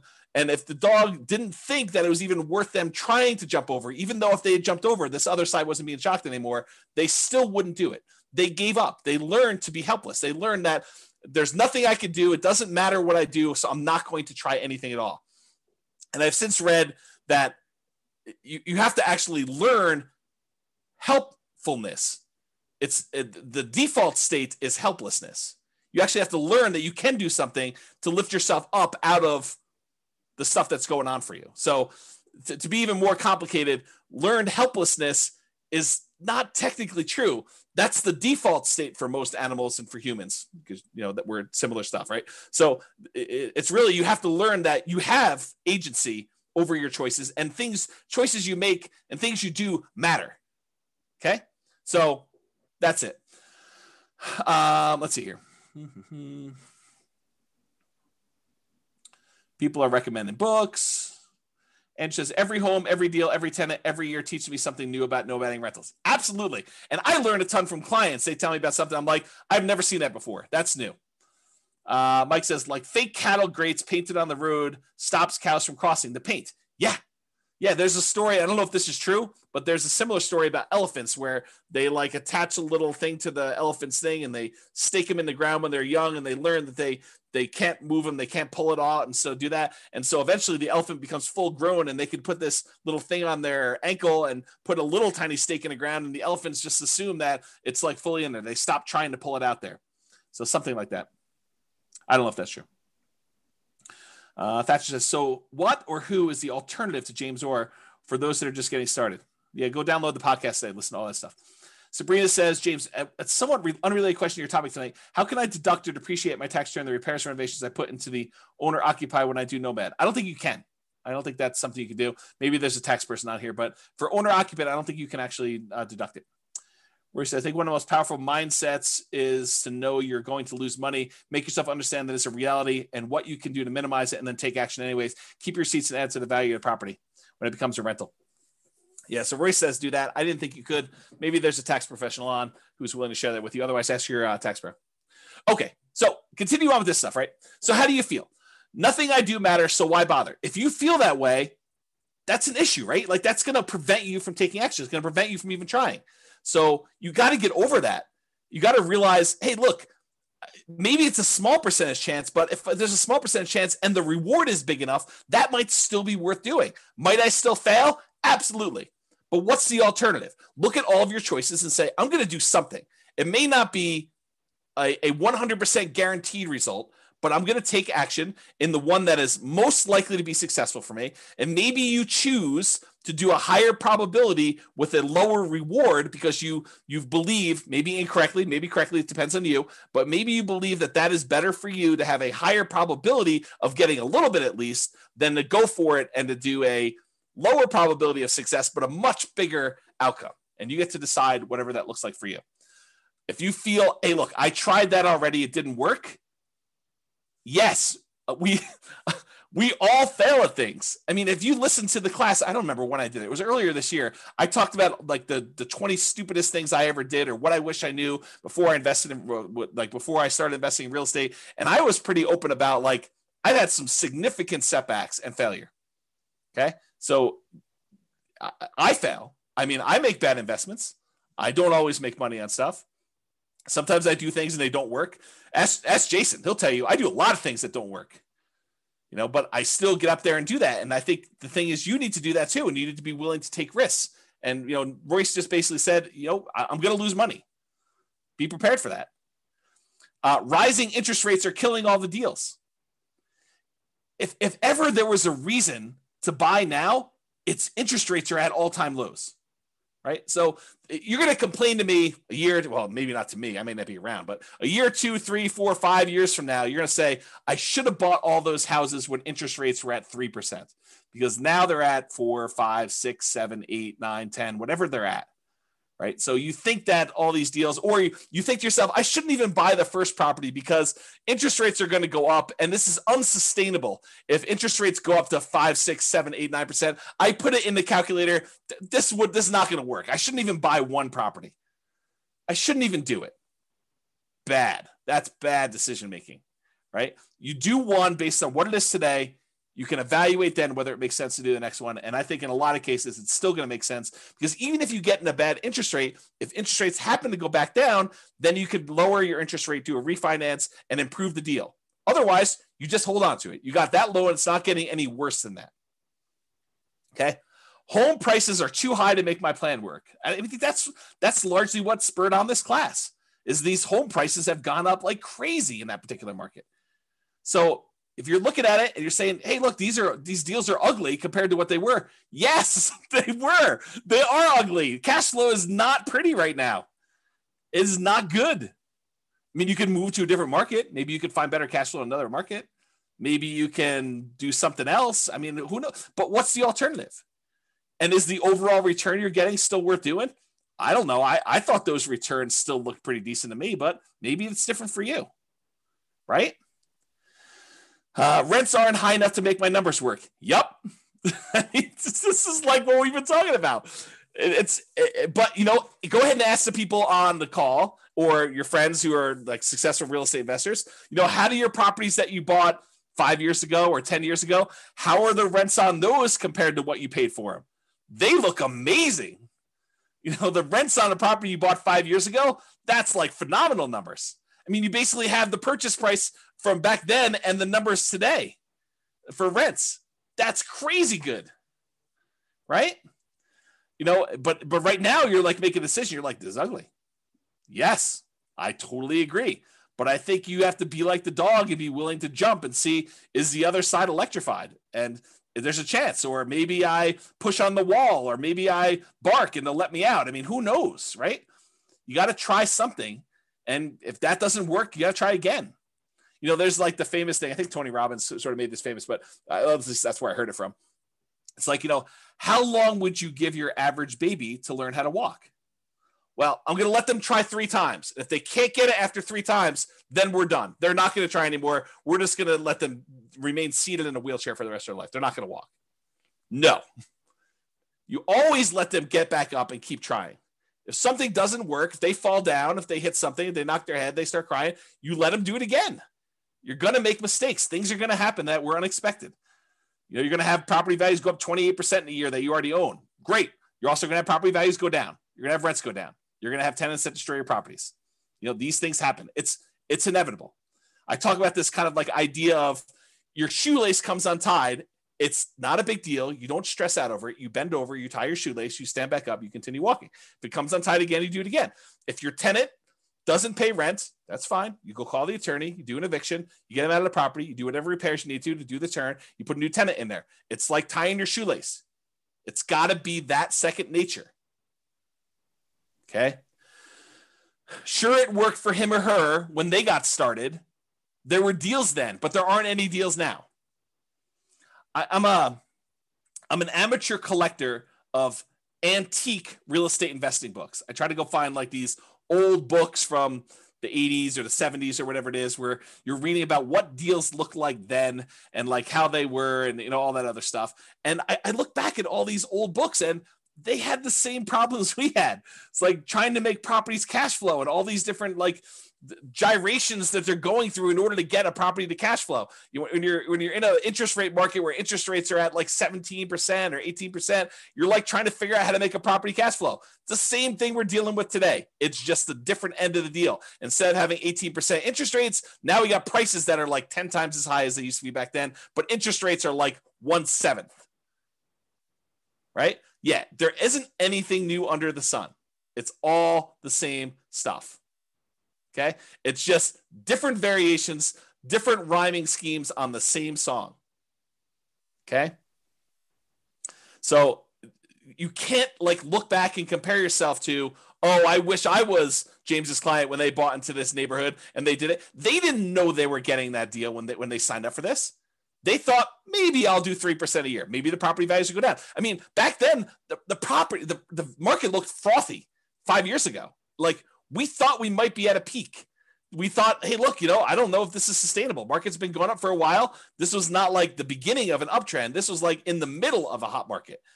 And they started buying. They're like, well, I don't know. Maybe it'll continue to go up. Maybe it'll go down a little bit. We really don't know. They had risk. I mean, if anyone's willing to share, because I know there are some clients that were in those neighborhoods at that time, or even other neighborhoods, like, were you a little bit fearful then? Like, did you have, I don't know what was going on in the market. Maybe the market will go down. Was it risky for you? I think it was. Like, did you have these same fears where, yeah, I mean, I wish I had started 5 years ago when these numbers were better. I think even then, 5 years ago from today, people were thinking that. That's what my experience has been. The market is moving too fast for me to make this work. Yeah, I totally. This happens all the time. Market's moving fast all the time, Yeah. See, yeah, even Eddie's like, I had to bid over asking on both properties, so was scared to hell. Totally, right? It was like fearful. Like we didn't know what was going on there. Jason's, I thought it was insane what I paid for a Michigan in Severance in 2019. But now, yeah, Jason's like, it looks really cheap. It's like, I should have bought 10 of those things. We don't know. And at the time, everyone was in fear. Yeah. Yeah. Other people are like, amen, Jason. Always risk. Not worth doing if it's a slam dunk. Yeah. prices or rents are going to fall. I mean, how many people think that the market's it's too bubbly? I mean, I'm going to step on my own toes for the class coming up, but are we in a market bubble? Is the market going to crash? I don't know. No one knows. So could prices come down? Could rents come down? Sure. But if you're buying today and then prices go down, you get to buy at a discount the next one. If rents go down, great. You get to buy at a discount the next one. You're kind of like buying down into the thing, and then eventually things turn around. Yep. I can't save down payments fast enough. Yeah, I hear you. It's always hard to save down payments. I definitely struggle with that. I struggle with that today. Right? I mean, I don't have infinite money. And I like having really big reserves. So I still have problems with that. And so do a lot of other people. You know, my wealthiest clients I have all have challenges with that. It is not a poor person challenge. So get over it, because it's not unique to you. Got to do stuff about it. All my wealthiest clients, they do stuff about it. They're actively trying to figure out ways to increase the money that they have to invest. It's an ongoing problem. I can't find deals. Yep, welcome to the club. This has always been the case. You know, the only exception I will have is like 2008, 2009, there was a surplus of deals. But no one had confidence. Very few people had confidence to invest during what seemed like the end of the world. The worst real estate market of our lifetime. You know, a massive global real estate depression. There were a lot of deals back then. You know, it was like, what's the best deal? You know, you were like, it was sifting and sorting instead of trying to find what's the least bad deal or what's the least negative cash flow deal, at least in our market right now. I mean, maybe you're in a different market, but what's the least negative cash flow deal I could do right now? Before then it was like, well, there's 14 ones to choose from. Which one should I pick? Yeah. Okay. All right. So that's all I got. I think you got to take action. You got to do something. And you know, you got to realize, you got to recognize and name in yourself, am I displaying symptoms of learned helplessness? Am I not taking action and doing something? And it doesn't have to be Nomad, doesn't have to be 20% down rentals. Do whatever makes sense for you. I don't care. I mean, I'm basically done. I got one foot out the door, right? So that's what I will say to you. Do something, figure out what makes sense for you, and try something. Take action. You know, have agency over yourself and your decisions and your actions, and make movements towards something. And even if you're wrong, you can correct. It's easier to correct when you're in motion than to correct when you're sitting in fear and not doing anything. That is all I have. And so goes the third to last class, or the three final classes. We're down to two. Amazing class, very good class. I'm glad you guys like it. Mindset is critical. Well done to keep the movement going. Viva Nomad. Well done. Excellent class. I appreciate it, guys. So I hope you all enjoyed that. Any final questions? You are very, very welcome. Very, very welcome. Great class, good philosophy, always insightful. Thanks, James. Amazing. Look at all those exclamation points. Thank you very much. Thanks for the class. Love the format info. You are all very welcome. So that is all I have, unless there's no party. No party. I just decided to cancel it. It's like, this is like what I imagine. I didn't quite have the normal senior year. I graduated high school a little early. But this is what I imagine senior year to be like, when you're accepted to college. All your grades are in. You've got that like sort of like last week where there's nothing really going on. The teachers have you like wiping down the cabinets in the science classroom and cleaning out the lab desks. And, you know, it's like all that stuff. I feel like that's sort of this last week. Like, it's sort of like you're ready to go. And the weather is not helping. It's like triggering all those nostalgic sort of summer break sort of thing. So I think, I'm sure, sort of, no ice cream. I might have ice cream tonight. I got ice cream downstairs, but probably not. So I want to sign your yearbook. Oh, that's pretty funny. I don't think I bought any yearbooks. I probably signed some other people's yearbooks. It'd be interesting to see what I wrote to some of these people in their yearbooks. I don't remember any of that, but yeah. We'll have to see. Oh, you guys are all begging for the final class. I don't know. We'll have to see. We'll have to see how it goes. Right now, there's no class. I decided to cancel it. In a fit of just, yeah, I'm done. But we'll see. Love to see me and celebrate. Oh, man. You do know that I'm an introvert, right? Like, I struggle with that. Like, I don't know, getting out in public and stuff like that. Is this the end of your websites, Real Estate Financial Planner? Probably not, Donna. There's a probably better than 50% chance that I spin off Real Estate Financial Planner, the software, as a paid business. Because my guess, I don't know this for sure. There's a 10% chance I'm like, done. Everything's done. Close everything down. Never do anything else again. But my guess is that, especially since I've been doing this stuff for so long, and I tend to think about work. I tend to think about business. I tend to read a lot of business books. Like all of my like fun stuff seems to be business related. The chance of me going from 100 miles an hour to 0 seems unlikely. It's possible it could. I don't know. I'll know a lot more after taking 3 months off. But my guess is that I probably will spin off the Real Estate Financial Planner business as like a separate little entity. It's my guess. We'll see. We could do it at our house. Oh, Bob and Barbie just volunteered their house. Oh, that's pretty interesting. Maybe painting landscapes. I did do a painting. Steve, I did like a Bob Ross class. I have a little thing. I'll have to show it to you guys sometime. It's like a snowscape. You are welcome, Carlos. Thank you a lot, James. Thank you a million for all your help and support. I've been learning a lot from you. You're very welcome. Very welcome. Brittany says, just download all podcasts. Wish I found this a long time ago. Yep. Good stuff, right? Ray says, we'll call it Beers with Barbie. I'm in. Oh, that's pretty awesome. Nick, just stay on a teacher schedule. Take your summer off. There's a possibility. There's definitely a possibility. The challenge, Nick, is this, right? Like the monetization for teaching the classes is actually brokerage. And it's hard to be like part-time brokerage. It's tricky. Because if you need something and you're like, oh, but I'm buying in January this year. And I'm like, oh, I'm taking January off this year. That's hard for you. It's tricky to do that. So I don't know. The goal is you take the tech startup journey. Jason, I don't want to give up ownership. I don't know. Maybe I'm too stingy.